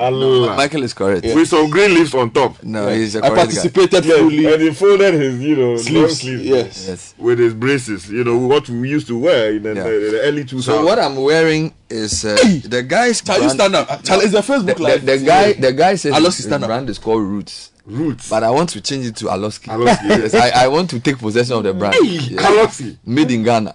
Sold in Ghana. Designed in Ghana. You look like worn in Ghana. Yeah. But you look like you are just catching a flight to attend Xi Jinping's inauguration today. I've been learning the Asian way. The whole discussion about education and all those, and the addressing too. I like it. but you like this Chinese. You don't like the Korean one. The Korean one, the North Korean one. The Chinese is big power. No, this one is China. But this one, it's called South Corporation. Yeah, you see, but we all understand the nice. problems with the economy. Yes. This one would not. No. It was. I didn't even pay for it. Actually, I'll tell you how I got it. Okay. Pastor Mauli Benson, who is a friend of mine. Pastor Mauli Benson is the administrative pastor at Cedar Mountain. Yes, Cedar Mountain. He asked his designer to bring me 2. Oh, he just as his contribution to the recovery of Aloski. So he brought me to Pastor Mauli. He's been contributing of Glofet. Yes, Mauli Benson. I have beef with him. Talk to me. He's been contributing to a lot of things. That's right. Yeah. But he doesn't contribute to a lot of artists. Why is Mauli Chikata his brother? At least as he give you 2, they will say, no, this one. You Sky, girlfriend, and they call him mother side, father side.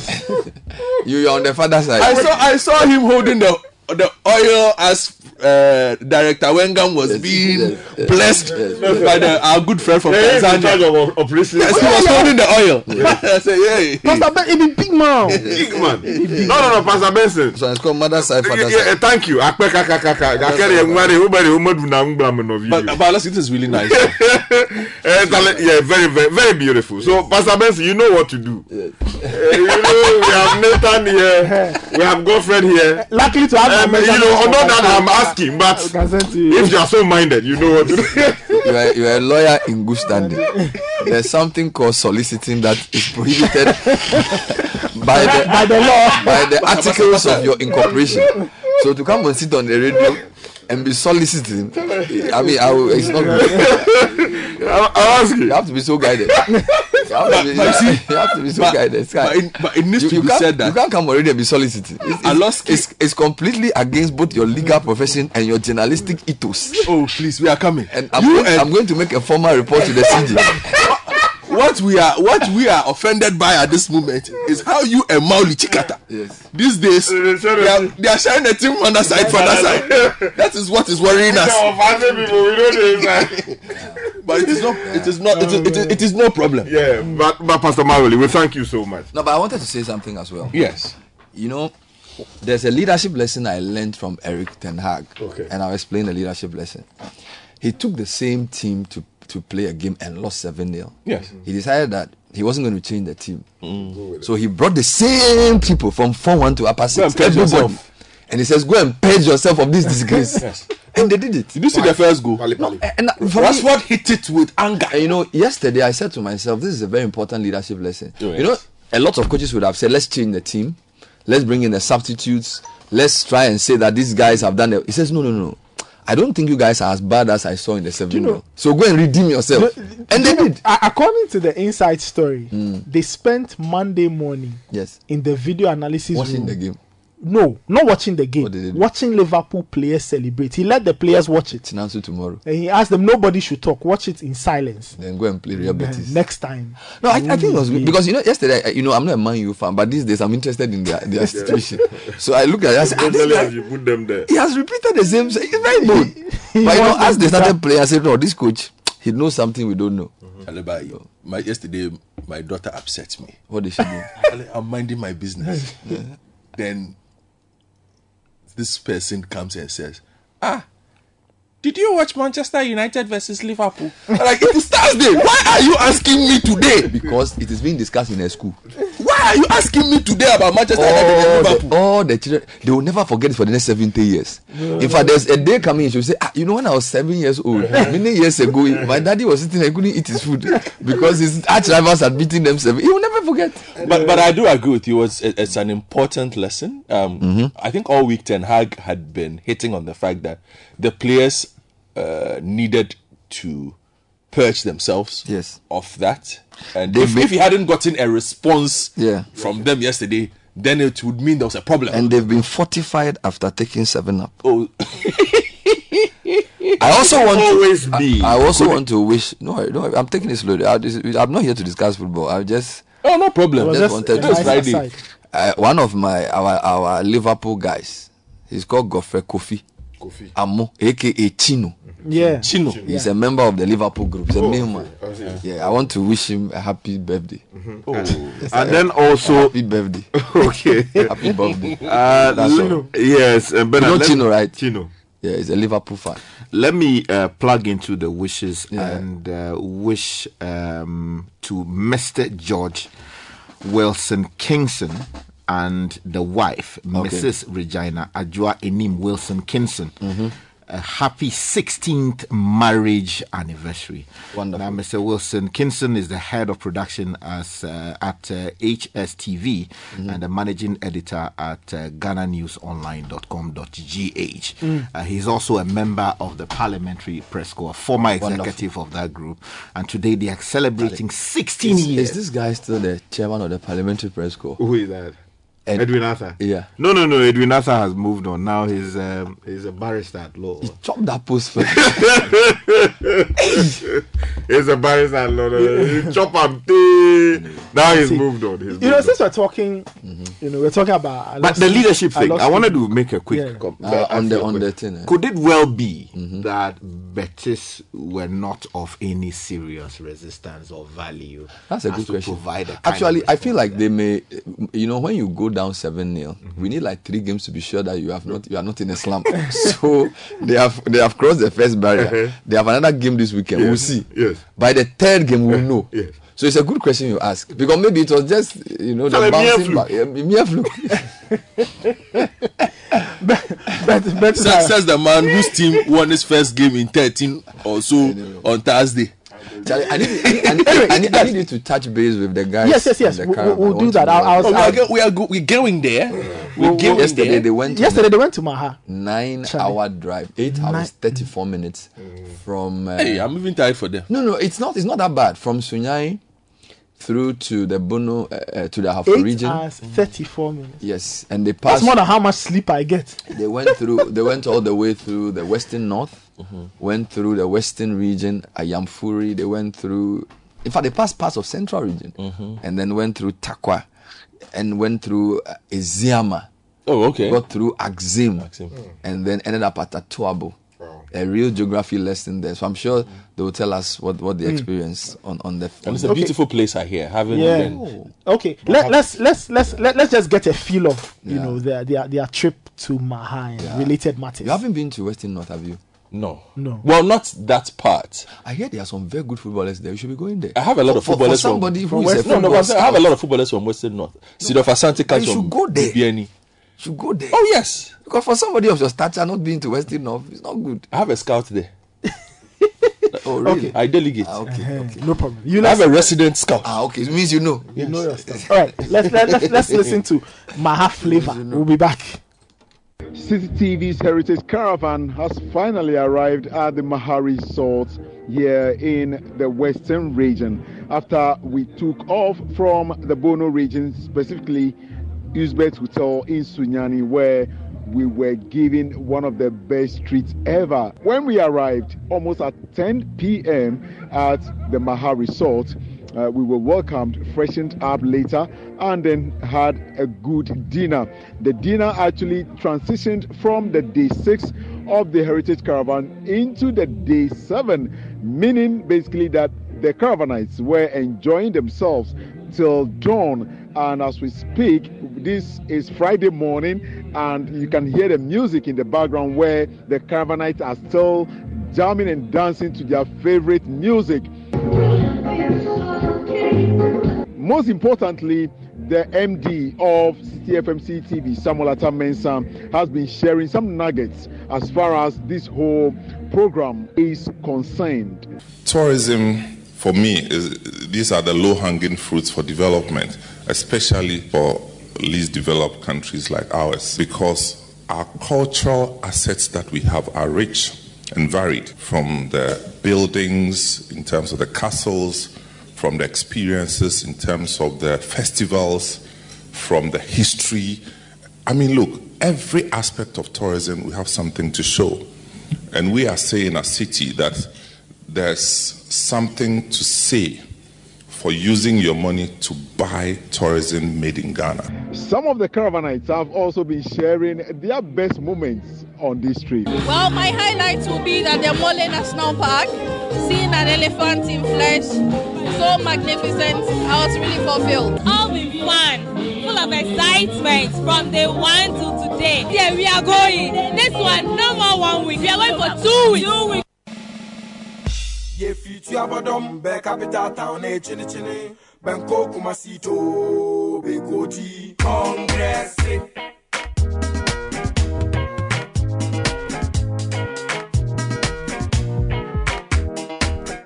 Ye fitu abadom be capital town e chini chini Banko Kumasito be Koji Congress. Ye fitu abadom be capital town. So that was Freddie Ho putting together that report. So they moved to Maha yesterday. 8 hours. Yeah, it's, as I say, the Heritage Caravan is not just the tourism. For me, I like the road trip. Look, the work I do, I don't get time to travel. So for me, sitting in a bus, just looking at the places, it's fun, you know. And you know, geography is actually my favorite subject in secondary school. You know, I mean, I don't know whether it was the way it was taught, but so I like places and people. Yeah. You know, driving through towns that I have been hearing about, but now seeing physically. You know, particularly the Western region. The Western region is a region I never explored until Heritage Caravan. You know, so you're going through places like Bibiani. You know, Bibiani. Have you been to Bibiani before? Yeah. Have you been to Takwa before? Yes, Takwa. Have you been to Ayamfuri? No, I've not been. Have you been to Wasa Ekropon? Wasa Ekropon, yes. You know, those are the places that for me I enjoy on the trip. Okay, yeah. Let's get to the line. Freddie Ho is on the line. Oh, his dualship. Yeah, is there? his dualship is there. Let's see what we can get out of him. Fred, good morning. How are you doing? Yeah. Good morning, my people. Charlie, his dualship. He sounds big. Duoski. Fred, how long? You know, for those who are wondering, how long you had to travel to get to Maha yesterday? Can you just give us an idea how much time you spent on the road? Well, good morning to our listeners. This whole thing is a road trip, and for that matter, to answer your question specifically, we did from Bono region, Sunyani to Maha, we did about 10 hours. We took off at exactly 9:10 a.m. from the Bono region, Uzbek Hotel in Sunyani, and we carried through a number of towns, villages. At a point, we had to deal with a particular mining site that is Newmont, Ghana. they actually opened their gates for us to use their premises. Okay. Because that was the shortest route to use. Aside that, if Newmont had not given us permission to use their premises, we would have returned on that particular stretch and then divert to a longer road, which may also not be. Are you referring to Kenyasi, or where is this the Afro region? Yes, that is exactly where we went. In Kenyasi, okay. Yes, exactly the place. Okay. So I don't want to believe, because we normally do intermittent stops for people to stretch themselves. That could also add up to the hours. And, managing a crowd of over 150, that should be a lot. So we did at least almost 10 good hours. We got to Maha Beach Resort at exactly 10:27 when I checked my time. So that is how long it took us on that particular road trip. But I want to even say we did others that were 12 hours on the road, and it was all fun. Wow. But Fred, have you been to that part of town before? I know you are very strong in the Eastern Corridor. There are towns like Kenya, Sifidiem, Kukum, Goso, Nkasem, Ntontronso, and things. Have you ever been there before personally, or this was your first time? The upper East region side was actually my first time. And moving through the mines, that one I would say I once had the opportunity to move with the Ghana Mine Workers Union when they were going on a journalistic avatar. So I actually did most of those roads, but I can't really recollect some of the names, knowing very well some of the village names, some of the towns. Is quite complex for me, especially because they are in the Akan language. That is when I begin to jot some of them down. So I would say I have done some of them before, but some of the routes or the routes were quite new to me entirely. Great. So what's next? What's the plan for today? Oh, Charlie, Nathan, we got here, like I mentioned, at 10 thereabouts. And can you imagine, we went straight to freshen up, went for dinner at 11, and that dinner actually transitioned us from the day 6 of the caravan to the day 7. Meaning I see. From that Thursday, which was yesterday, we were, after dinner, we were dancing to a live band till 3 a.m. And those of us who really want to enjoy Maha for the very first time, also went to dress down and jump into the pool. Hey! I see. We got to bed around 4 to 5 a.m. And it's been interesting, refreshing, and looking at the countryside. Trust me, this is a true definition of a road trip. Fred Benadir, before you talk about what will happen today, I call yesterday's leg the mining leg, because apart from the Newmont places you passed in the Afro region, I think arguably the most endowed part of Ghana was on your route yesterday, from Awaso, which is a place where we mine, all the way to the Ayamfuri, which I've already mentioned, and then you go through the what do you call it, the Wasa Ekropong, right, and then you end up at Takwa before you make a right. So these are Western region and Western North, where there's a lot of minerals. I don't know if you observe the roads. Is there anything? I mean, we know there's a lot of galamsey in those areas as well. I don't know whether the time you passed through, you were able to see anything. Don't forget, this was where there's a place where there was a big explosion as well. I think this was a year and a half ago, when there was a massive explosion of some mining equipment. I don't know if it was evident on the route that this was a place with mining resources, and whether you were able to talk to any people on the road as you were coming. Bernard, it was more than evident. I say so because you would see visibly people mining right by the roadside. Illegal mining, I must put on record. You would see people still fetching this mud putting it into their small. The Chamfan is the one that normally puts on the river, but the water bodies we saw all along, I can't really describe any of them as water body compared to what I see where anytime I'm traveling to the Volta region. The Volta River you see, and even crossing what they call the White Volta, and that is, I don't want to believe if it was named White Volta because of one or two, it may have its own historical background, but you travel on this route, if it is literally called the murky Volta, the brown Volta, everyone would totally connect. Maybe it's about time to even change the name of those river bodies. It was totally discolored, and the Galamsey was still visible. We saw the people right by the roadside. It's not as though they were hiding to do what they were doing by the, on the sides.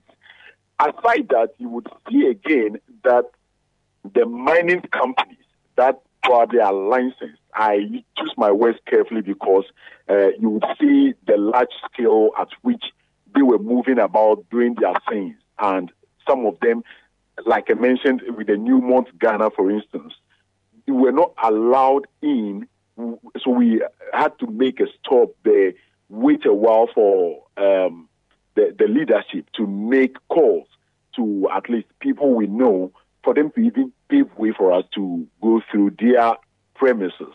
That should tell you how serious some of these mining companies were taking probably safety or not allowing intruders into their premises. But that, as you painted, this is a mining community and poverty was just smelling on the road. I say poverty is smelling because the roads are so bad. And you ask yourself, if gold is a precious mineral and this is where it's being extracted from. The people shouldn't live in such poverty. Oh, my goodness. And most of the bad roads we actually endured on this whole road trip was through the mining route yesterday. The rest, like the northern part of Ghana, even our caravanites mentioned that, we thought anytime they mention of bad roads, it's about the north here and there. Well, we may be doing the major roads, the trunk roads once a while, but to put it clearly, if indeed we're doing major roads and we came across these bad roads at the mining sites, it leaves very little to be desired. Fred, so now that you guys are at Maha, what does today hold for you? What's going on with the caravan today? Today we're going to have breakfast and check out from Maha Beach Resort at 10 a.m. and then move straight to Cape Coast, where we will be going to the Kwame Nkrumah Museum to also for our caravanites to enjoy some lessons, some history lessons as far as the very first president of the Republic of Ghana is concerned. So we'll be going to the hometown of former, what's the name? Dr. Kwame Nkrumah. Yeah.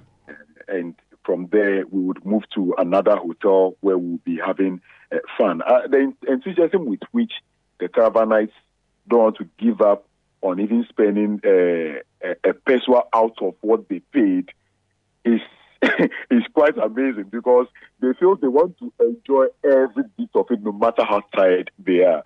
So we get to a place as at 11 or 10 when you invite them out for even jams. Yesterday at Hillsbed Hotel, we danced our heart out. And the same thing applies to today. That was yesterday to today when they actually enjoyed the night, a live band from the Navy Band here at the Maha Beach Resort. It's been interesting. It's been amazing so far. It's a road trip truly of a lifetime. And these patrons, everywhere we go, especially with the hotels, they would always acknowledge the fact that, well, the hotels have done so well. And do you know one interesting thing? The patrons would be singing Jama. They always sing Jama on the bars, playing cards, some bars have divided into Montessori School and Zongo Caucus, where the Zongo Caucus, what will transpire or what will happen in those areas on the bus. And that should tell you that these patrons are not giving up until the very last end. Yesterday, when I spoke to some of them, they mentioned that, hey, my brother, next year, it shouldn't just be a week.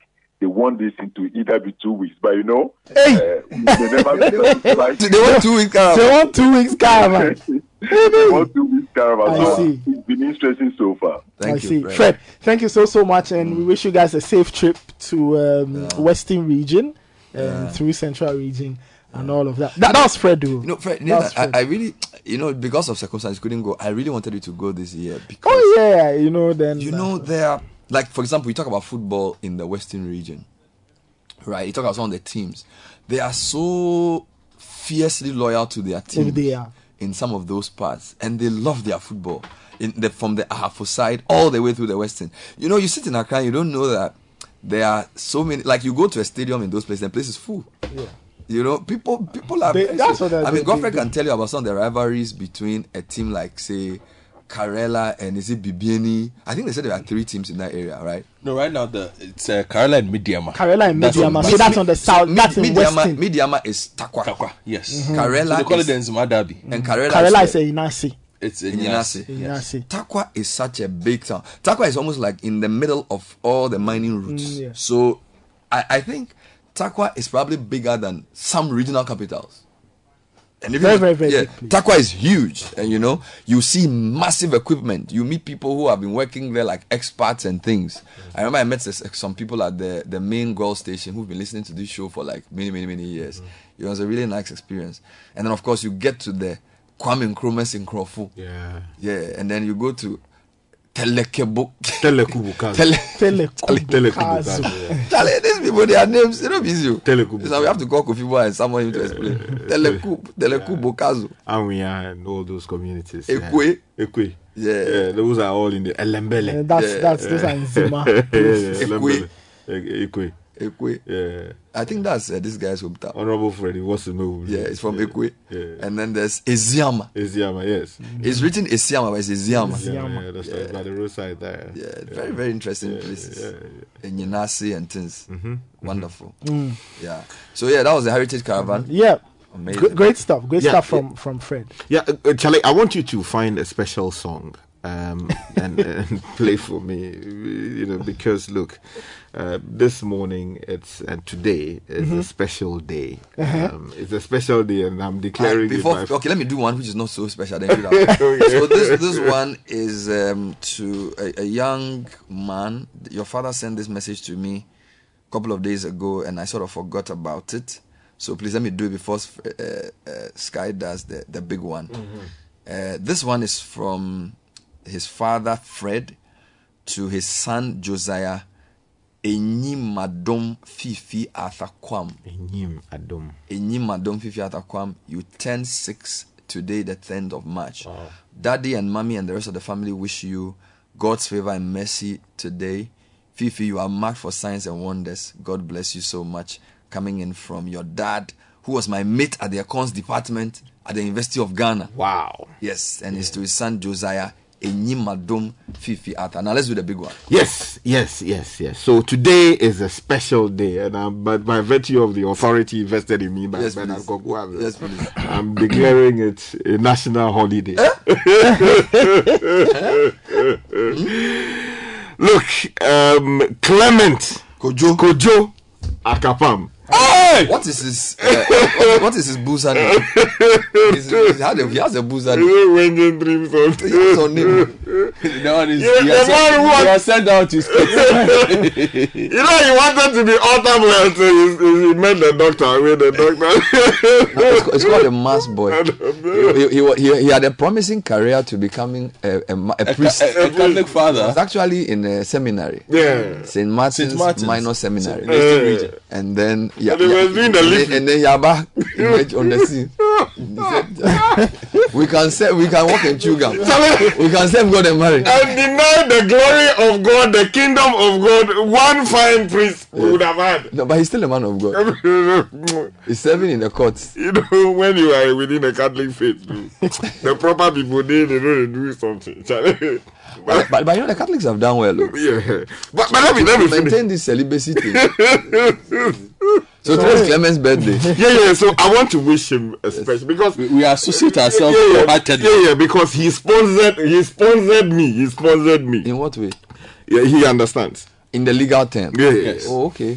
So Clement Kojo Akapam. Okay. You are a rare gem of an intellectual. Thank you. And legal mind whose immense and impactful influences will endure. Your candor and humility. Thank you. Despite the impossible heights you have attained on the ladder of life. Rising from the depths of Sandama in the extreme north of the country. Thank you. Are both inspiring and truly exemplary. Thank you. May the good Lord, the Holy Mary, the Pontiff in Rome, as well as the Monsignor in Accra. Maria Kokweto. And the Monsignor in Accra. You forgot somebody. The Annuncio. So may Holy Mary, the Pope, the Monsignor, and the Apostolic Nuncio continue to be the unshakable pillars that keep you in formidable health. Too much. And in faithful and full-time service. Thank you. Of our republic. Thank you. The whole of humanity. Yes. I cherish you, man. No. But I haven't told you something about Clement. Talk to me. The first election I ever won in my life, it was the electoral commissioner. Are you there? No, we have to argue. When I was in the university, I ran Legon GCR. He was the Legon GCR elect. In fact, he became the University of Ghana electoral commissioner. Oh, I see. The Legon electoral commissioner for GCR. He became the the university as the electoral commissioner. Yeah, he was the electoral commissioner. You don't declare the thing.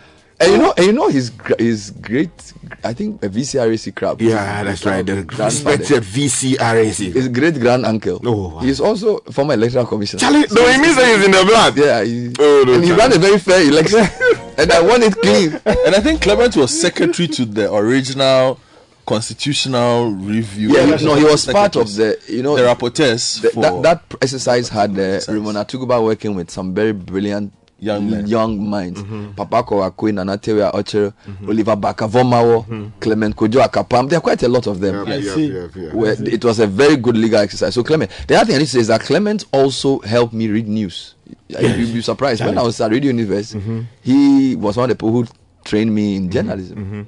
So he's your mentor-in-law. He's also a great guy. Charlie, he'll come here those days, come and read the CCM. Big man. And then run away to law school. Charlie, and they used to sell some bread at his grandmother's house. Bring the bread and eat. Oh, yeah. No. So these days, I don't know why he's trying to grow the fro. It's grey in it. Yeah. So we want to wish happy birthday to Clement Akapam. Great guy. If I play him a song, Nathan, play him a song. Okay. Play him a nice song. We'll drop one for Clement. Yes.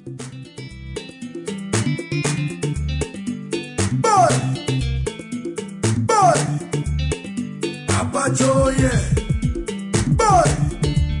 Usamba bo wa mo mene shidane Papa Joe Ulamba bo wa mo mene shidane Papa Joe Usamba bo wa mo mene shidane Papa Joe Mabula na bo mo bo no ni o komine Papa Joe Usamba bo wa mo mene shidane Papa Joe Ulamba na bo mo bo mene shidane Papa Joe No. How can you play? Clement must be wondering. No. What have I done this morning? Neta. But then they be oya moja tabi. I'm gonna try. If you not, it's without malice. No. This morning, the track of songs you are playing. There's nice selection. On this particular Clement song that you play, I'm actually moving emotion, demanding that you should retract the song. It's just a song. It's a serious song. It's a very. If you go to a gang compound, play Identity Problem Day. No. Please, also don't understand, guy. If not means they are chopping more than the owner. It's a very serious. It's a serious problem. You can't play if not this morning. Charlie, he's what you say. You get Benin and not info. Charlie, can you imagine? As we sit here, the owner they cry. No. You need songs. You play them on special locations. Yes. Okay. No, you can't play. Retract the song. You should retract. With the full approach. We retract the song. Yes. Oje, I even not yet.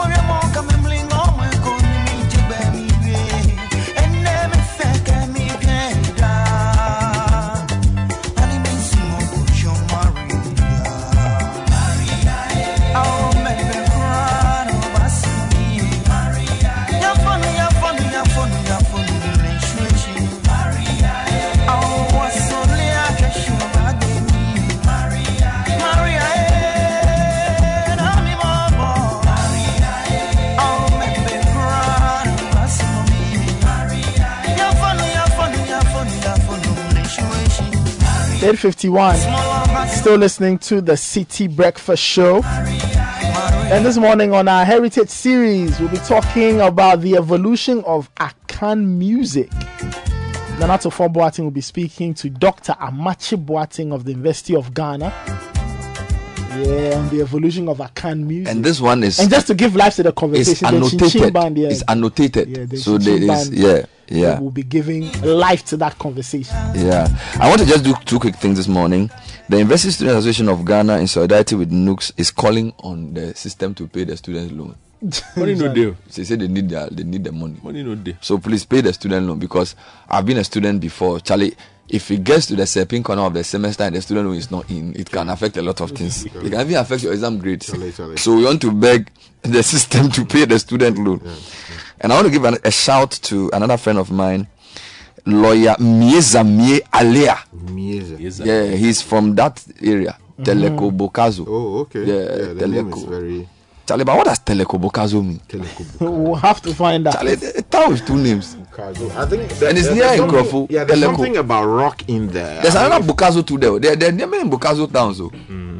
You know, Telebokazo. I mean, so those who have the info, you can share with us what it means. There's something rock, something. If Telekubokazo, yeah, I think. Okay. No, there's a number of Bokazo towns in that area. There's one called Telekubokazo. Yeah, it's near Nkrumah's hometown, and then there's another Bokazo one. I'm looking for that one.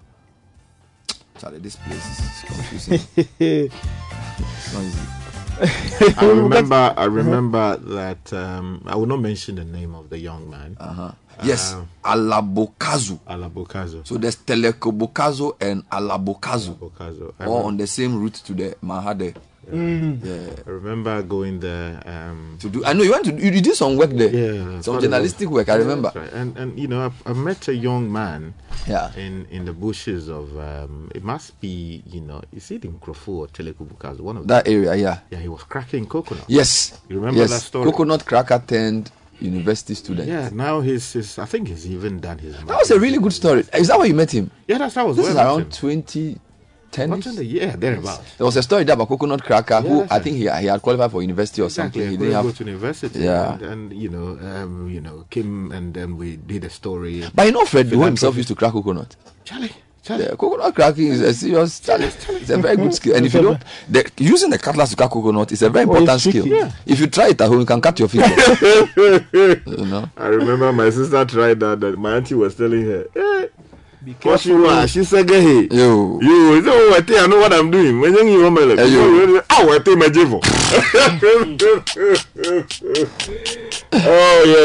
So let me just say good afternoon. Good. But where's the guy? Where's that coconut? No, the last time we were in contact, he was in Japan. Oh, okay. Because I think your story led to some support for him, and he finished University of Ghana and left the country. How do you even find such stories? You go and challenge some sky today. We went to some bush to find some coconut cracker. We're still very much in touch. Oh, you're in touch with him? Yeah, and he actually got something from here. One of our on-air presenters eventually.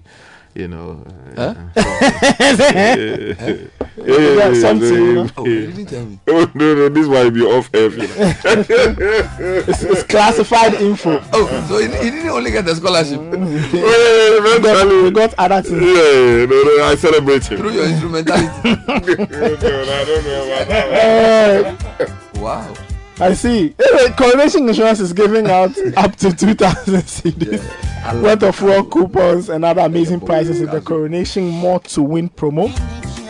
To participate, just buy your motor insurance using the Coronation Insurance digital platforms by dialing *789 *115# or visit my.coronationinsuranceghana.com. All fuel coupons are redeemable at any Shell fuel station. T's and C's apply. You can call 0302 772 606. Now, if your health is important to you, then you need to visit Vigdank Healthcare Center. They're on the Spintex Road behind the Standard Chartered Bank. They specialize in kidney stones, hepatomegaly, hypertension, fatty liver treatments, among others. And they use 100% natural medicine in all their treatments. You can call them on 05-499-51211 or 0502-661-346. This is still the City Breakfast Show. And earlier we spoke to Freduo on the Heritage Caravan. The Heritage Caravan is powered by City TV in partnership with the Ghana Tourism Authority, with support from City FM and proudly sponsored by Hollard Ghana, the European Union, Malta Guinness, Ebony Condoms, Gore Company Limited, National Lottery Authority, Voltic Mineral Water, and Colgate Natural Extracts. But some people listening said they know we'll pass through Secondary Takrady today. They said they've had a major water problem for the past few weeks, so we should highlight that on the show for them today as well. So I just wanted to point that out. Bernard, he says, I'm an active listener of the City Breakfast Show. Can you kindly highlight the issue of water supply in the Secondary Takrady area? It's now about 2 months of initially erratic supply, and now more than a month of complete cut in water. We, the residents, are having to toil and pay scarce money to get water almost on a daily basis. This is the situation in Takrady and its environment. So we just want to make that plug. Ghana Water, I don't know whether it's related to Galamsey, whether it's a supply issue, but this listener from Takrady says they haven't had water for over a month, and that is not good enough. So we're making that plug for them this morning.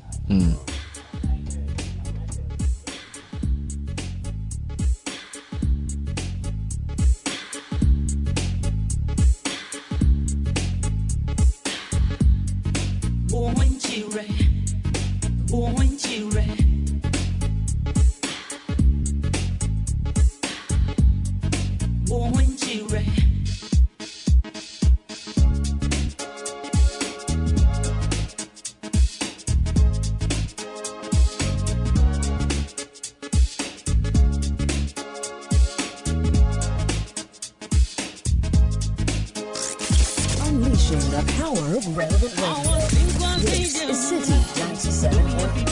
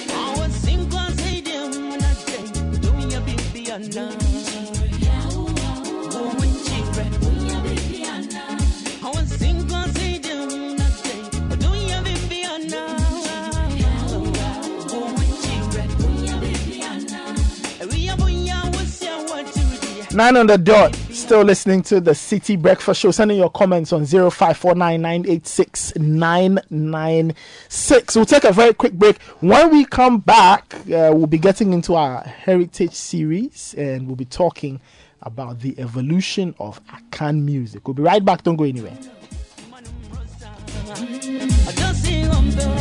This is the City Breakfast Show, the city's biggest conversation. Unleashing the power of relevant radio. This is City 97.3. This is the City Breakfast Show, the city's biggest conversation.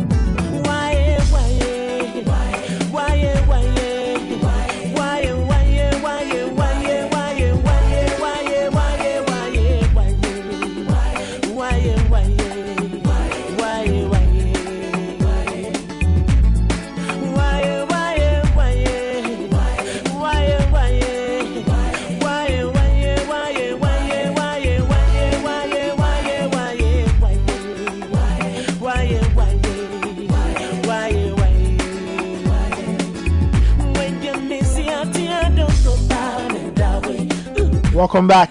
There's still the City Breakfast Show.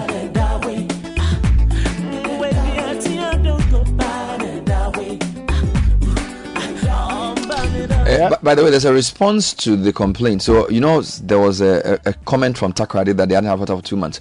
Well, the information we are getting from the Ghana Water Company is that the Ghana Water Company is not receiving adequate volumes of water into their treatment plants around the Takoradi area due to siltation from Galamsey. So long as people will not stop polluting our water bodies, water security issues will continue to be on the front burner. The machines of the Ghana Water Company at Daboase and in Chaban are in good shape, but there is not enough water to treat. So this is the response I got from my source in the company, that the problem is not the treatment plant. The problem is that they don't have enough water. They don't have enough good quality water. There's too much siltation from Galamsey. So Sekendi Takoradi, it's real. The Galamsey fight is all of us our fight. If we don't deal with it, you know, maybe on a different day we'll talk about this government's rhetoric about Galamsey and their absolute, I don't know what word to use. Incompetence in dealing with Galamsey. So here we are with no water to drink because we've made Galamsey a slogan that we talk about, but we feel really, and we have people we are sending to go and beat people at Ashaiman. Yes, people are destroying our water, but we are not doing anything about it. We are not dealing with it. Look, Fred was just telling us about how he saw people who were mining by the road. In broad daylight. It wasn't like in the night. They don't care.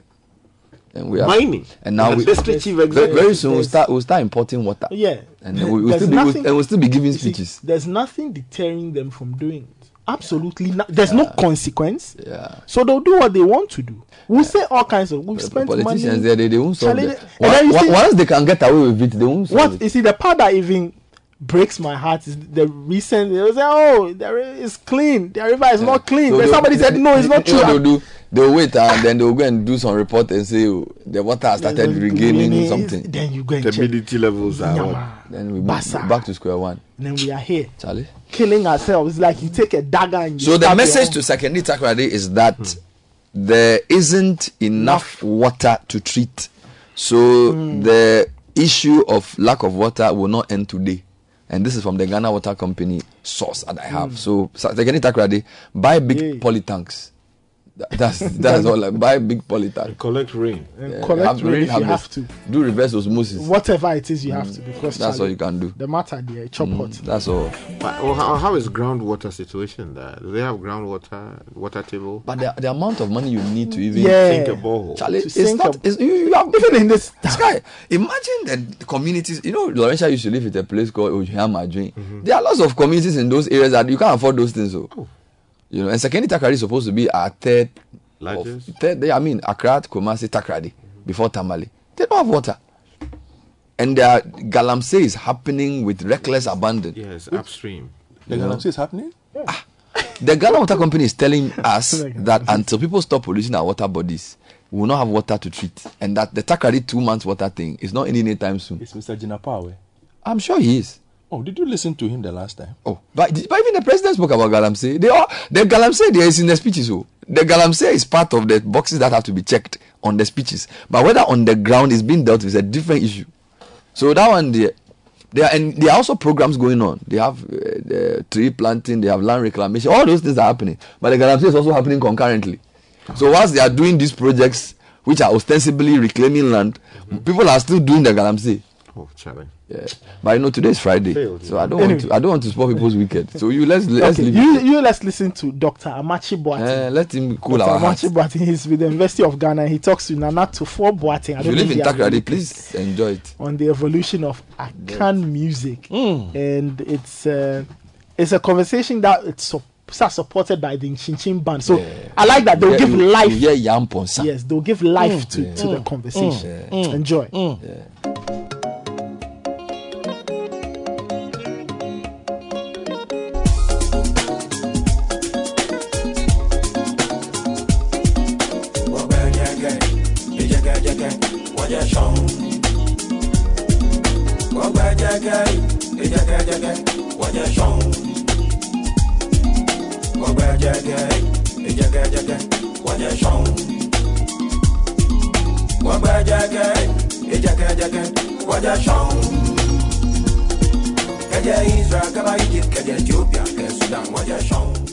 Hello and welcome to the Heritage Music Series. My name is Nana Tufo Boateng. What we seek to do is to bring you closer to culture, our heritage. But this particular session, we're taking you on a musical journey. We're bringing you an evolution of authentic, original Ghanaian music of Ghanaian origin, and how it has grown over the years from what we knew as palm wine high life music to bugger high life, and of course to the music you and I are enjoying today. Stay with us as we take you on this wonderful journey together. On this particular episode, or in this particular session, we're looking at the evolution of Akan music, how Akan music has grown over the years, what it was then and what it has become now. We have an amazing band in the house with us, a group of fine young men who play the instruments like no other, and they've got voices that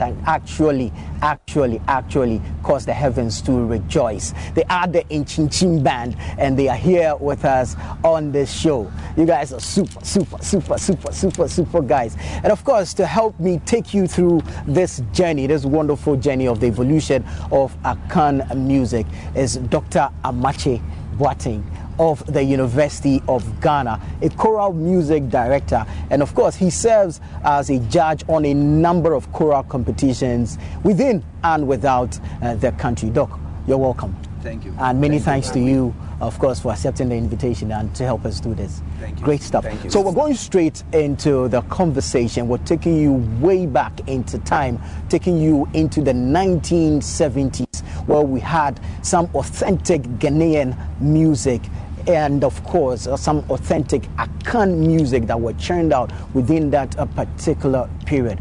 We can talk of some prominent musicians from that time. So for this particular episode, I'd like for us to start with Ejakonimo. Wonderful voice, wonderful man, a poet, astute songwriter, full of wisdom, a great guitarist as well. Yes. Right, tell us, really what you know about Ejakonimo. Ejakonimo represents I would say he represents the old man in the society. You know, in the village. Yeah, so Ejakonimo is somebody who maintained the guitar, the palm wine music style. His association with the court, Ashanti King's Court, also informed his music. He had a lot of wisdom in what he was doing.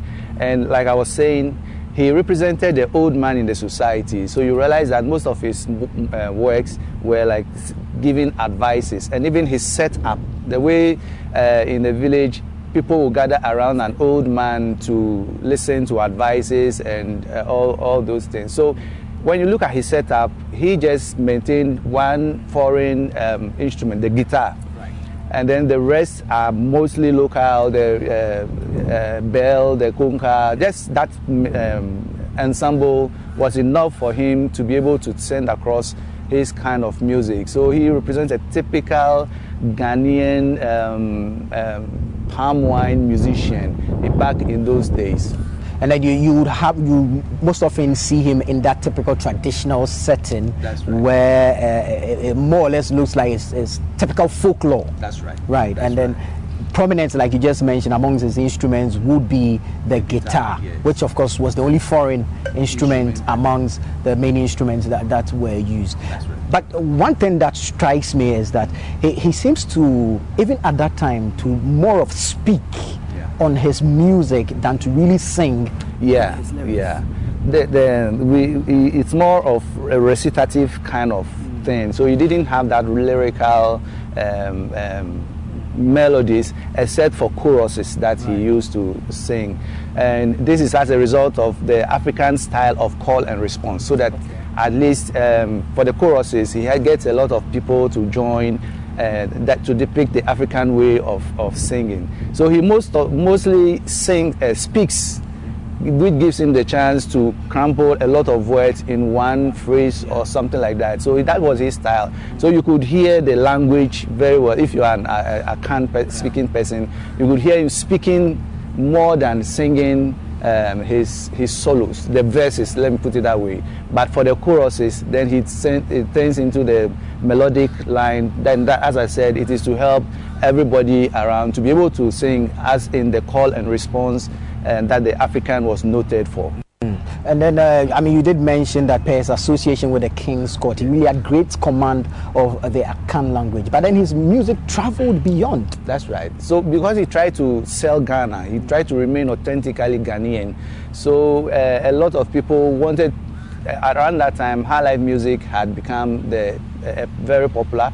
And so people wanted something authentically Ghanaian. And he was able to command that, especially using the language, the Ghanaian language, the Akan language, and then with that particular instrument and then the setup that he used to accompany his music, he was able to perform on international scenes, and then his music went very far. Right. Now, you would also notice that he wasn't really keen about rhyming. Yes. He didn't really want to put in words, string his words in a way that will sort of end in a rhyme. Was it really a particular, or really was it not popular around that time in the 70s? I wouldn't say so, but it was because of the way he had a lot of words within his music. The speaking was more his, to speak out the melodies was one of his traits. And so it would be difficult to see whether you want to rhyme at certain phrases and all those things. So he wasn't there to achieve that kind of phrase where you sing about 14 lines and then against 15, 14, 15, 14, 15, that kind of thing. For that structure, you could get some rhymes somewhere. But for his structure, it was difficult to have phrasing in them. He only take in breath when maybe he's short of breath or something. But then he was a speaking type, not the poetic type, and he could send his messages across in that way. Interesting. I mean, I like that. But then you'd also observe that for Ejakonimo, he didn't really dwell more on love songs. And even if he did sing a love song, there was so much advice in there. You think he couldn't take himself away from that elder in the family to become the musician that he was? He was a musician, yes, but every musician has messages that they send across. That is, in those days, every musician sang to tell a certain story, and he chose to take that line. He talked about, he gave advices, especially in family issues, political issues, social issues, and all those things. But he chose to remain in that branch of music. Yes. All right, great stuff. Like I did mention to you earlier, the amazing Inchinchim Band is here with us, and they're going to give us a taste of one of Ejako Nimo's greatest hits, Nadensua.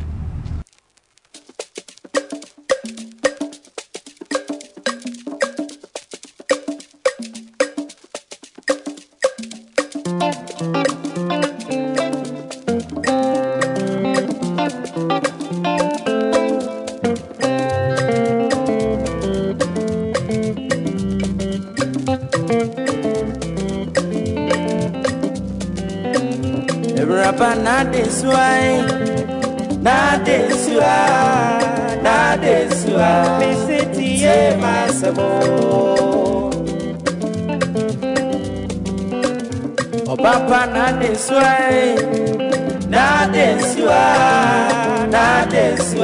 anyway, tie masabo.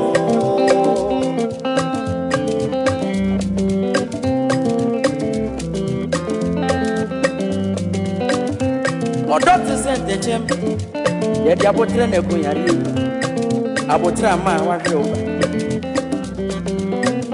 oba oba na desua akono be na desua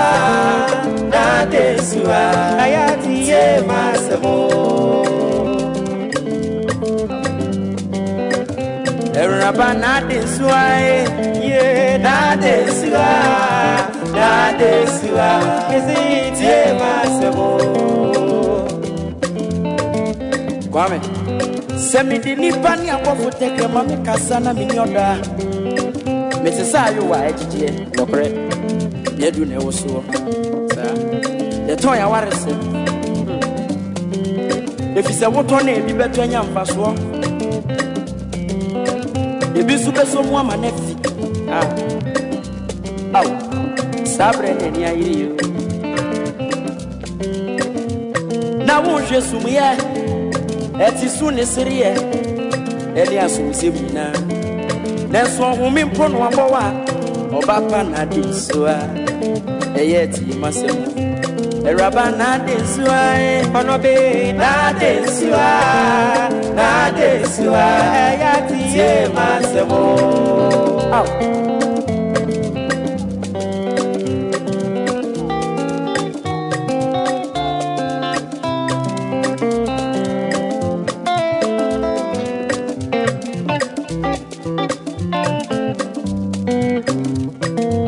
Nadensue ada sape mombro eni jam sedie sa eyo bia hisemi kura meduma ada sape bia ni ngwasie eni asesa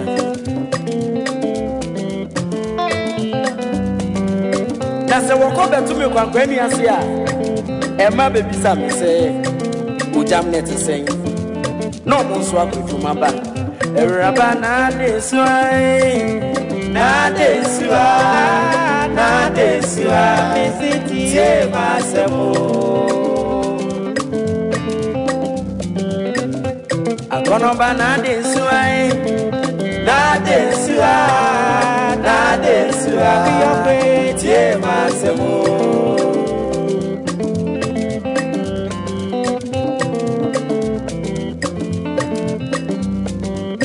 Akono ba na desua, miziti ye masemo. Yeah.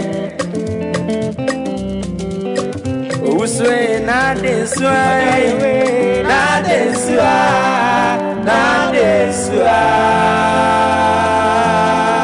miziti ye masemo.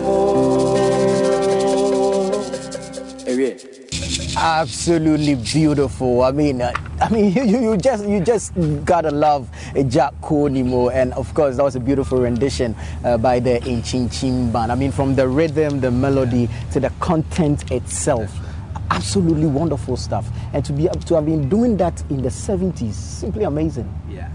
So Ejako Nimo, for this particular song, he tried to advise in marriage, where he used Nadinsua as the woman, not necessarily the Nadinsua, but to talk to as many women as possible who might not be listening to advice in marriage. And then the consequences, that the aftermath of that behavior. And so he used this particular song to advise women who were that. And I'm sure around that time, there were a lot of women who didn't want to listen to their husbands, even when they go into the bedroom, for instance, and then you are supposed to listen, sleep on your pillow, and the pillow gives you advice and all those things. They don't take all those advices, but they come out doing something else. And so Ejako Nimo drew the attention of women, especially in marriage, who were not respectable. They didn't respect their husbands. You talk one, he talks two, that kind of thing. So it was something that cut across, I think, in those days. That's why Ejako Nimo decided to write on Nadinsua. More of like a counseling session, but through music. That's right. Wonderful stuff, wonderful stuff. And indeed, he didn't have anything for the men in that song? The man would, I would say, in that particular song was to remain calm. Despite the behavior of the women, you don't need to maybe throw your hands or something like that. So when you listen to it, you pick your section, whatever affects you in that particular song, you pick that advice and then you go ahead. So despite the fact that it was mainly targeted for women, men could also get their advice from that particular song. And the title of the song, Nadinsua, for a typical Ashanti man, you'd wonder where Nadinsua is coming from. Yeah, as I said, the name just represented a woman. Yes, it could be his wife or somebody he was associated with, and then he just decided to use that name. But let's see the name as a woman. Yes, representing women and their behaviors in marriage. And so it might not necessarily be an Ashanti name or something, but he just picked the name to send across his message that he wanted to send. Right. Yeah. One person that was also prominent in the 70s is E.T. Mensah.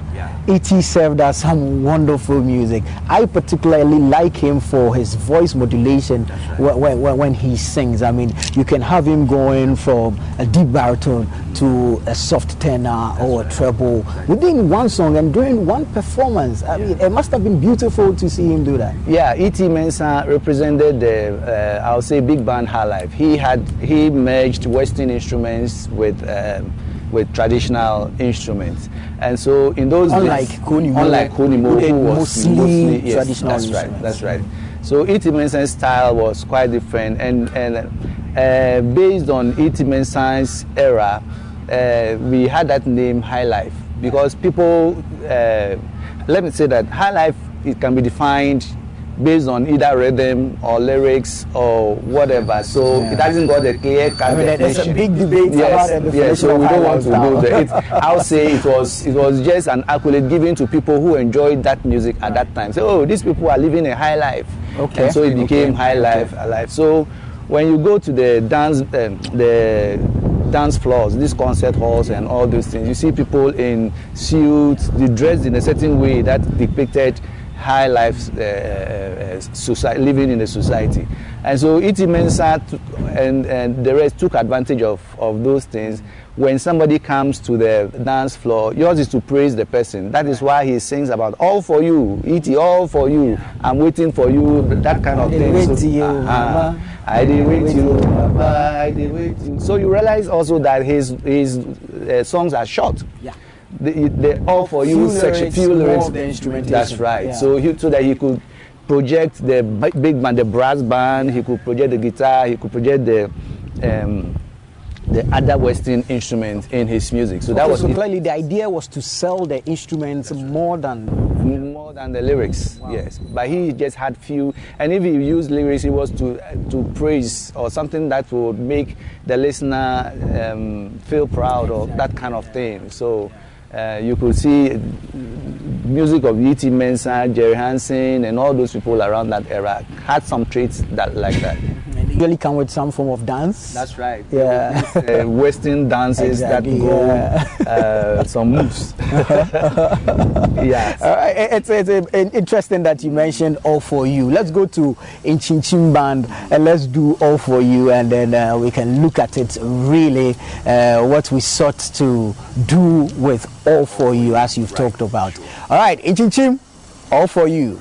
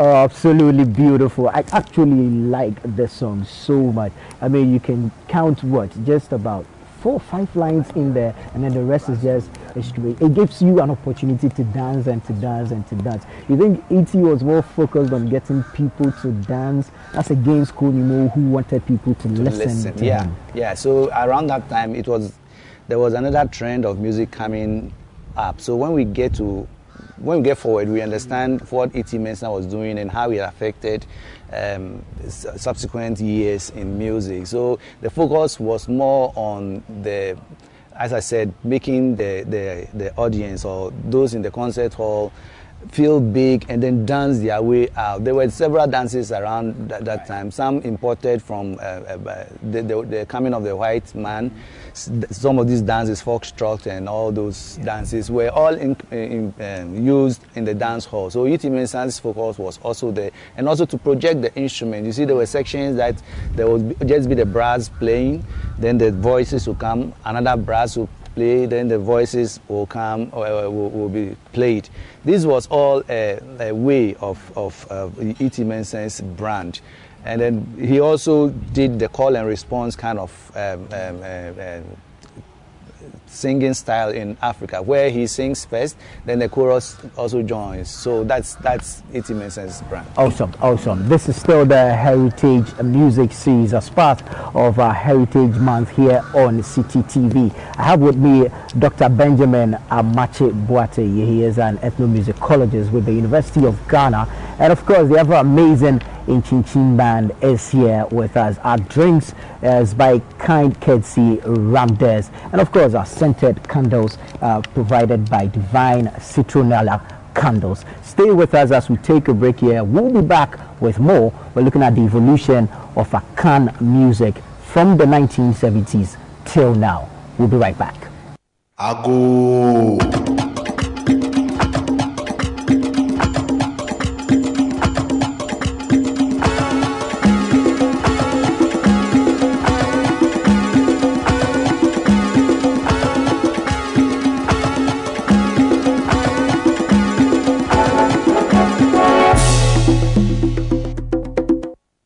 Welcome back. It's been interesting so far. We're looking at the evolution of Akan music from the 70s till now. This is the Heritage Music Series as part of a Heritage Month here on City TV. Dr. Benjamin Amache Boate is still here with me.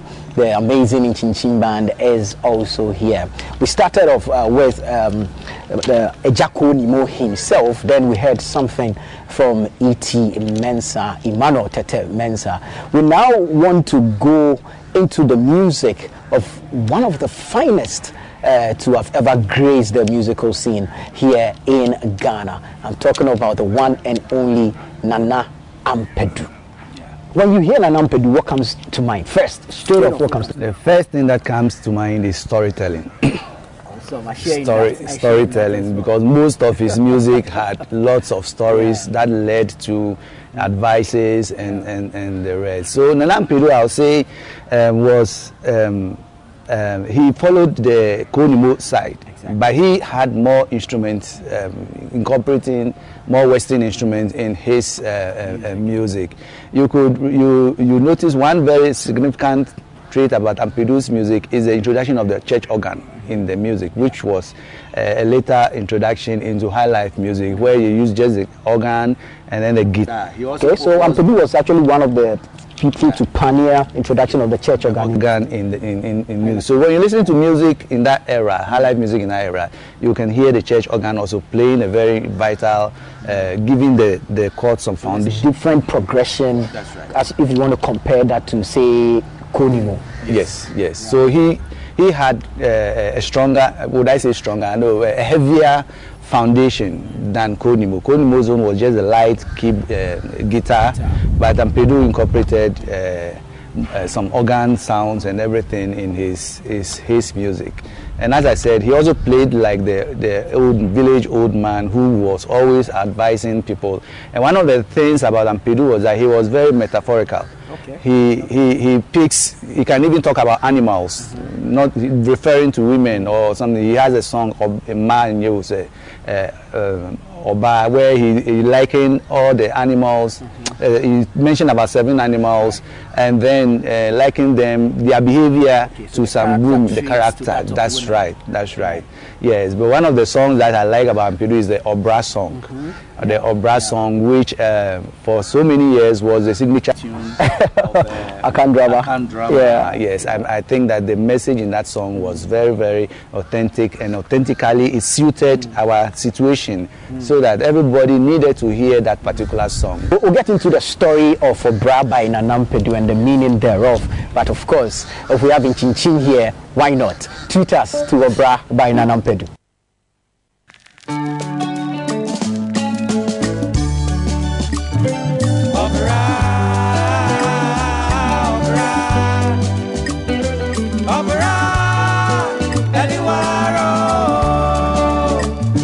Opera, opera, anywhere. Opera, Unipani opera. Yeah, what they say. I hope I can baby, I'm going. I just saw no arrow. Oh no arrow. Opera, anywhere. The opera no one. They get to my medio. Now me won't pray the side. They are playing the more. Now me am not giving slow. Benji me so bravo. Send a penny away. I say, I'll be ready. Only bunny, I'll be ready. Opera, anywhere. Opera, opera. Run, boy, opera, anywhere.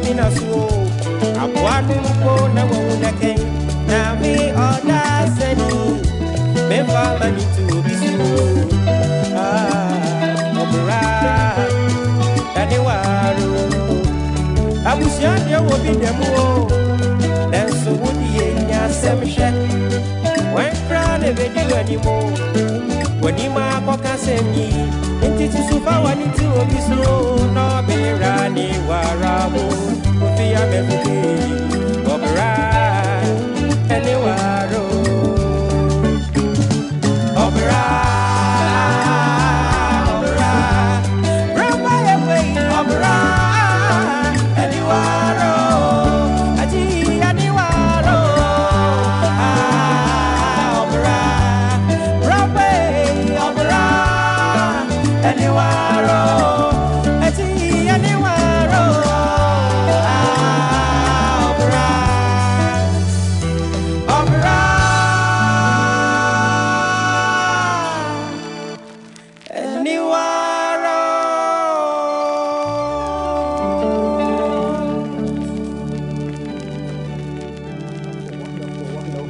You know, it's very interesting because back then so many people knew the song but did not even know who Nana Mpedu is, because when you hear the song you think about Akan Drama. Yes. And so you think it's a music score for the television series instead of someone's actual music. That's right.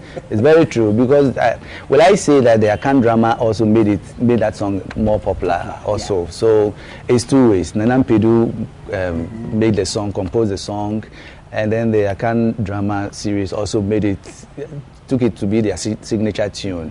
But for the Akan Drama, I think that they just played a portion of the song without playing the full song, and then thereby missing out on some of the important messages in that particular song. Of course, what they were performing in those days was about life, things about life, so that instead of listening to the song in full, you rather watch it a drama, and then you get a story. But then the Opera introducing the drama gives you an idea of what to expect. That's right. Right. Now, I noticed a particular style with Opera. Once it opens, the singing begins. You don't hear the instrumentation go on for a while before the singing starts. Was it popular then, this particular style? Yes, around that time, the focus was not really, after E.T. Mensah's time, where they wanted people to dance to music, so you get the interludes and instrumentations beginning the whole music. Ampedu's time was more of listen to the message. So once it opens, then the message starts, and you realize that this song doesn't even have a lot of interludes, musical interludes or instrumental interludes in the music. Once it starts, it goes on till the end. So the message in that song to Ampedu was more important than the dancing aspect. He didn't want to let people dance too much to the music, rather than sitting down to listen to the advice that is found in the song. There's usually a contest between making evergreen music and just danceable music that will fade out in no time at all. But you see, we've done Ampedu, we've done Konimo, we've done E.T. E.T. sought to do more danceable music, but it did not fade. So does this really defeat the notion then that danceable music will just fade and music that had advice as content was more evergreen? No, E.T. Mensah was a certain bridge in music history in Ghana. So, of course, people always refer to him when they are talking about high life music. He's one of the people that you can't talk about high life music without referring to E.T. Mensah. So this is not to say that when you do dance music, it doesn't really last. There are dance musics which have lasted a lot of them, actually. Yes, they've stood the test of time all these years. And so this is not to say, but Ampedu had a focus to let you sit down and listen to the advice that he had to offer onto you. And you listen to the particular song that the band played, it tells you that it is not math that we become elders.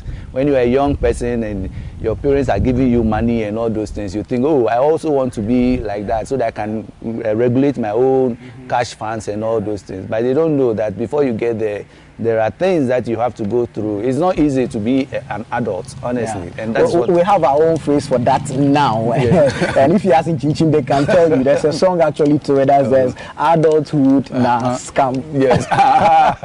Of course, it's true. The young ones will think that, oh, Charlie, this man is enjoying. He has his car, he has this and that, a good job and all those. But before all the flashy lifestyle. That's right. You want to do same, but then you have no idea what it took the person to get to. So that's the core message of this particular Obra song by Nana Ampedu. We want to enjoy CK Man, but there's a gentleman who was there. I mean, he was part of the process. He's performed on various stages this particular song. And so we're going to have him join the band. And then whilst we do this song together, we'll get to, the cooking process. Okay. And of course, the time that we had to show it to the rest of the world. Right. Let me invite Nanan Kroma, an astute musician. He has performed with so many wonderful bands. He's been through the process of music making. He's seen a lot. And so he joins us with his rich knowledge. Nana, you're welcome. Good to meet you. Good to meet you. Yes, you are the vocal. Nana, we want to talk about CK Man. Okay. And of course, that big song, Maria Cheche. And knowing you and all the performances you've done with the likes of CK Man, what would be your experience that you can share with us with respect to this particular CK Man song? Okay. Yeah. I attended St. John's in Second D in the 70s. Yeah. And we had a band, Matthew Chapter 5 band. So we used to run to Energy Estate, where CK Man was living. We go there, we're just small boys. Right. We had just started drumming and doing so. So CK Man would call us. He never went to school. Yeah.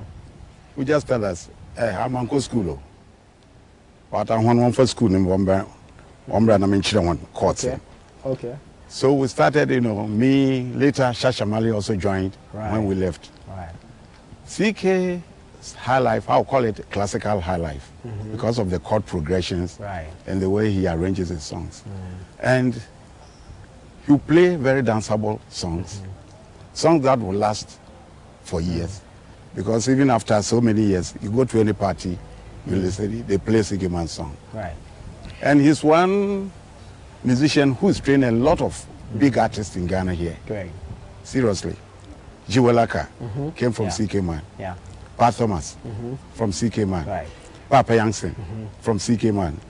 Mr. Simons from CK Man. Yeah. Kapichiri, the guy who played drums on Akoti Brofo, he was with CK Man. A lot of them. Felix Owusu, all of them. Wow. So we also went there, you know, to learn few things. Me like this, then I played with CK Man in 1980. I think 79, 80 there. Yeah, as a This drummer. was way after you had left St. John's. No, I left St. John's in 79. Okay. Even when I was in school, we used to run to CK Man's place. Anytime he has a problem with his drummer, you come to St. John's. And then you sitting for him. Small boy, no, then And you go that's for you. me. There you go. You know, then I was a drummer at my school with David Ampofo. I think you know David. Okay, yeah, David. The journalist. Yeah, he was a singer. Oh, wow. Oh, yeah. Wow, Good amazing. singer. So we'll go there. So anytime he has any problem, he will call the St. John's guys. Okay. Then we'll go and play with him. Nice. Yeah. So after school, I played just about a month, then left and came back to Accra. All right. Maybe we should get into that particular song and then you can walk us through, I mean, the progression in the drums and all that. All right. Inchinchim, CK Man. All right, Chiche.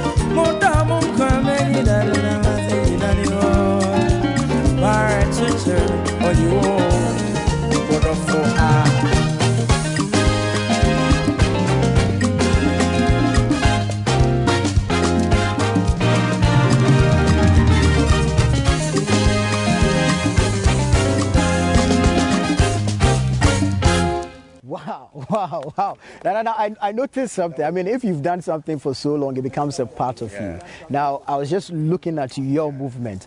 At a point, you were on the drums. At another point, you were on the keys. You know, we learned all from CK Man, seriously. Right. You go to him, he'll call you. What drums in our hair? You start playing. It's a drums in and Is that the only thing you can play? Because he had the people like Kapichiri, Ataboysin. They were hard drummers, you know. And when I was in school, St. John's, I learned how to play the keyboard. We had the school band. Every year, they change our equipment. It was a Catholic school. Right.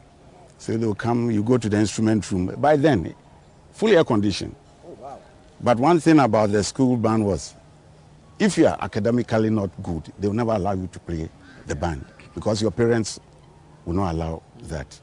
So go there, you learn a lot, a bit this, a bit this. That's how I learned how to play the keyboard later. the bass, all from school. Then CK Man polished it. Yeah. All right, that makes you an all-round musician. Not all-round. I'm not good at the horns. The horns, yeah. Okay, well, but at least you've got the keys and the bass and then the drums. The bass, the guitar, Mm-hmm. little keyboard. Just the because when I went to CK Man's place, I met Bessa. Okay. He was playing the keyboards. Okay. He was there, and Bessa. Of course. Yeah. He was there. He was teaching us little things, So that's how come. Great stuff. Great stuff. Doc, I'll give you the final word on this. We're wrapping up from the 70s, and then give us your takeaway from music in the 70s. Yeah, so to add to CK Man's calling him as a classical highlife musician, you realize that all those other songs we have played followed a certain pattern. In music, we call it the ostinato pattern, where you just have simple chords, chordal structure, 1, 3, 1, 4, 5, or 1, 2, 5, or something like that. Right. But CK Man's music had variety of chords, so it's difficult to memorize and say. If you don't learn it, you'll not be able to play that kind of music. So all in all, I think that the 70s set the trail for us. As I said, it tried to incorporate what Africans knew as community music making, like the call and response, for instance. So you realize most of the songs, somebody calls and then there's a chorus, that kind of thing. It also projected African instruments, but also at times it projected Western instruments. There was a blend of Western, fusion of Western instruments to arrive at what they had. But those people from Secondary, I think, made a great impact. Maybe because the crew sailors and all those who were coming from that area, they affected the music, and then you could see CK Man's style. And so perhaps they lived more of what we would call the high life then. That's right. That's right. And you know one thing about CK Man? If you're working with him, you never stop laughing. Oh, okay. Yeah. We call him the guitarist comedian. Right. Perhaps it's a thing with Western. There was once. There was once. Are also doing the same thing today. Yeah. There was once. We were with him. Then he said, "Matsede Kufiaka." He was talking about Jiwalaka. Jiwalaka. He was then in Tema. Okay. Yeah. Matsede Jiwalaka or that Tema. Since Jiwalaka also a tough. Jiwalaka is a superstar or Tema. And I'm a CK Man, I'm a Tsina, no Bokabel. I'm a CK Man, Yabadi. Not sure them a supermoon. That was from CK Man. Yeah. That's a good one. But thank you so much, Nana Nkrumah. I mean, wonderful performer, wonderful musician. Many thanks to you, Dr. Amache Boateng of the University of Ghana Music Department. Special thanks to the Inchinchim Band, the amazing Inchinchim Band. But of course, the biggest thanks goes to you who chose to spend this particular time with us here on the Heritage Month, and of course our Heritage Music Series, bringing you the evolution of Akan music from the 1970s. My name is Nana Tufo Boateng. Make a date with us. We'll catch you again.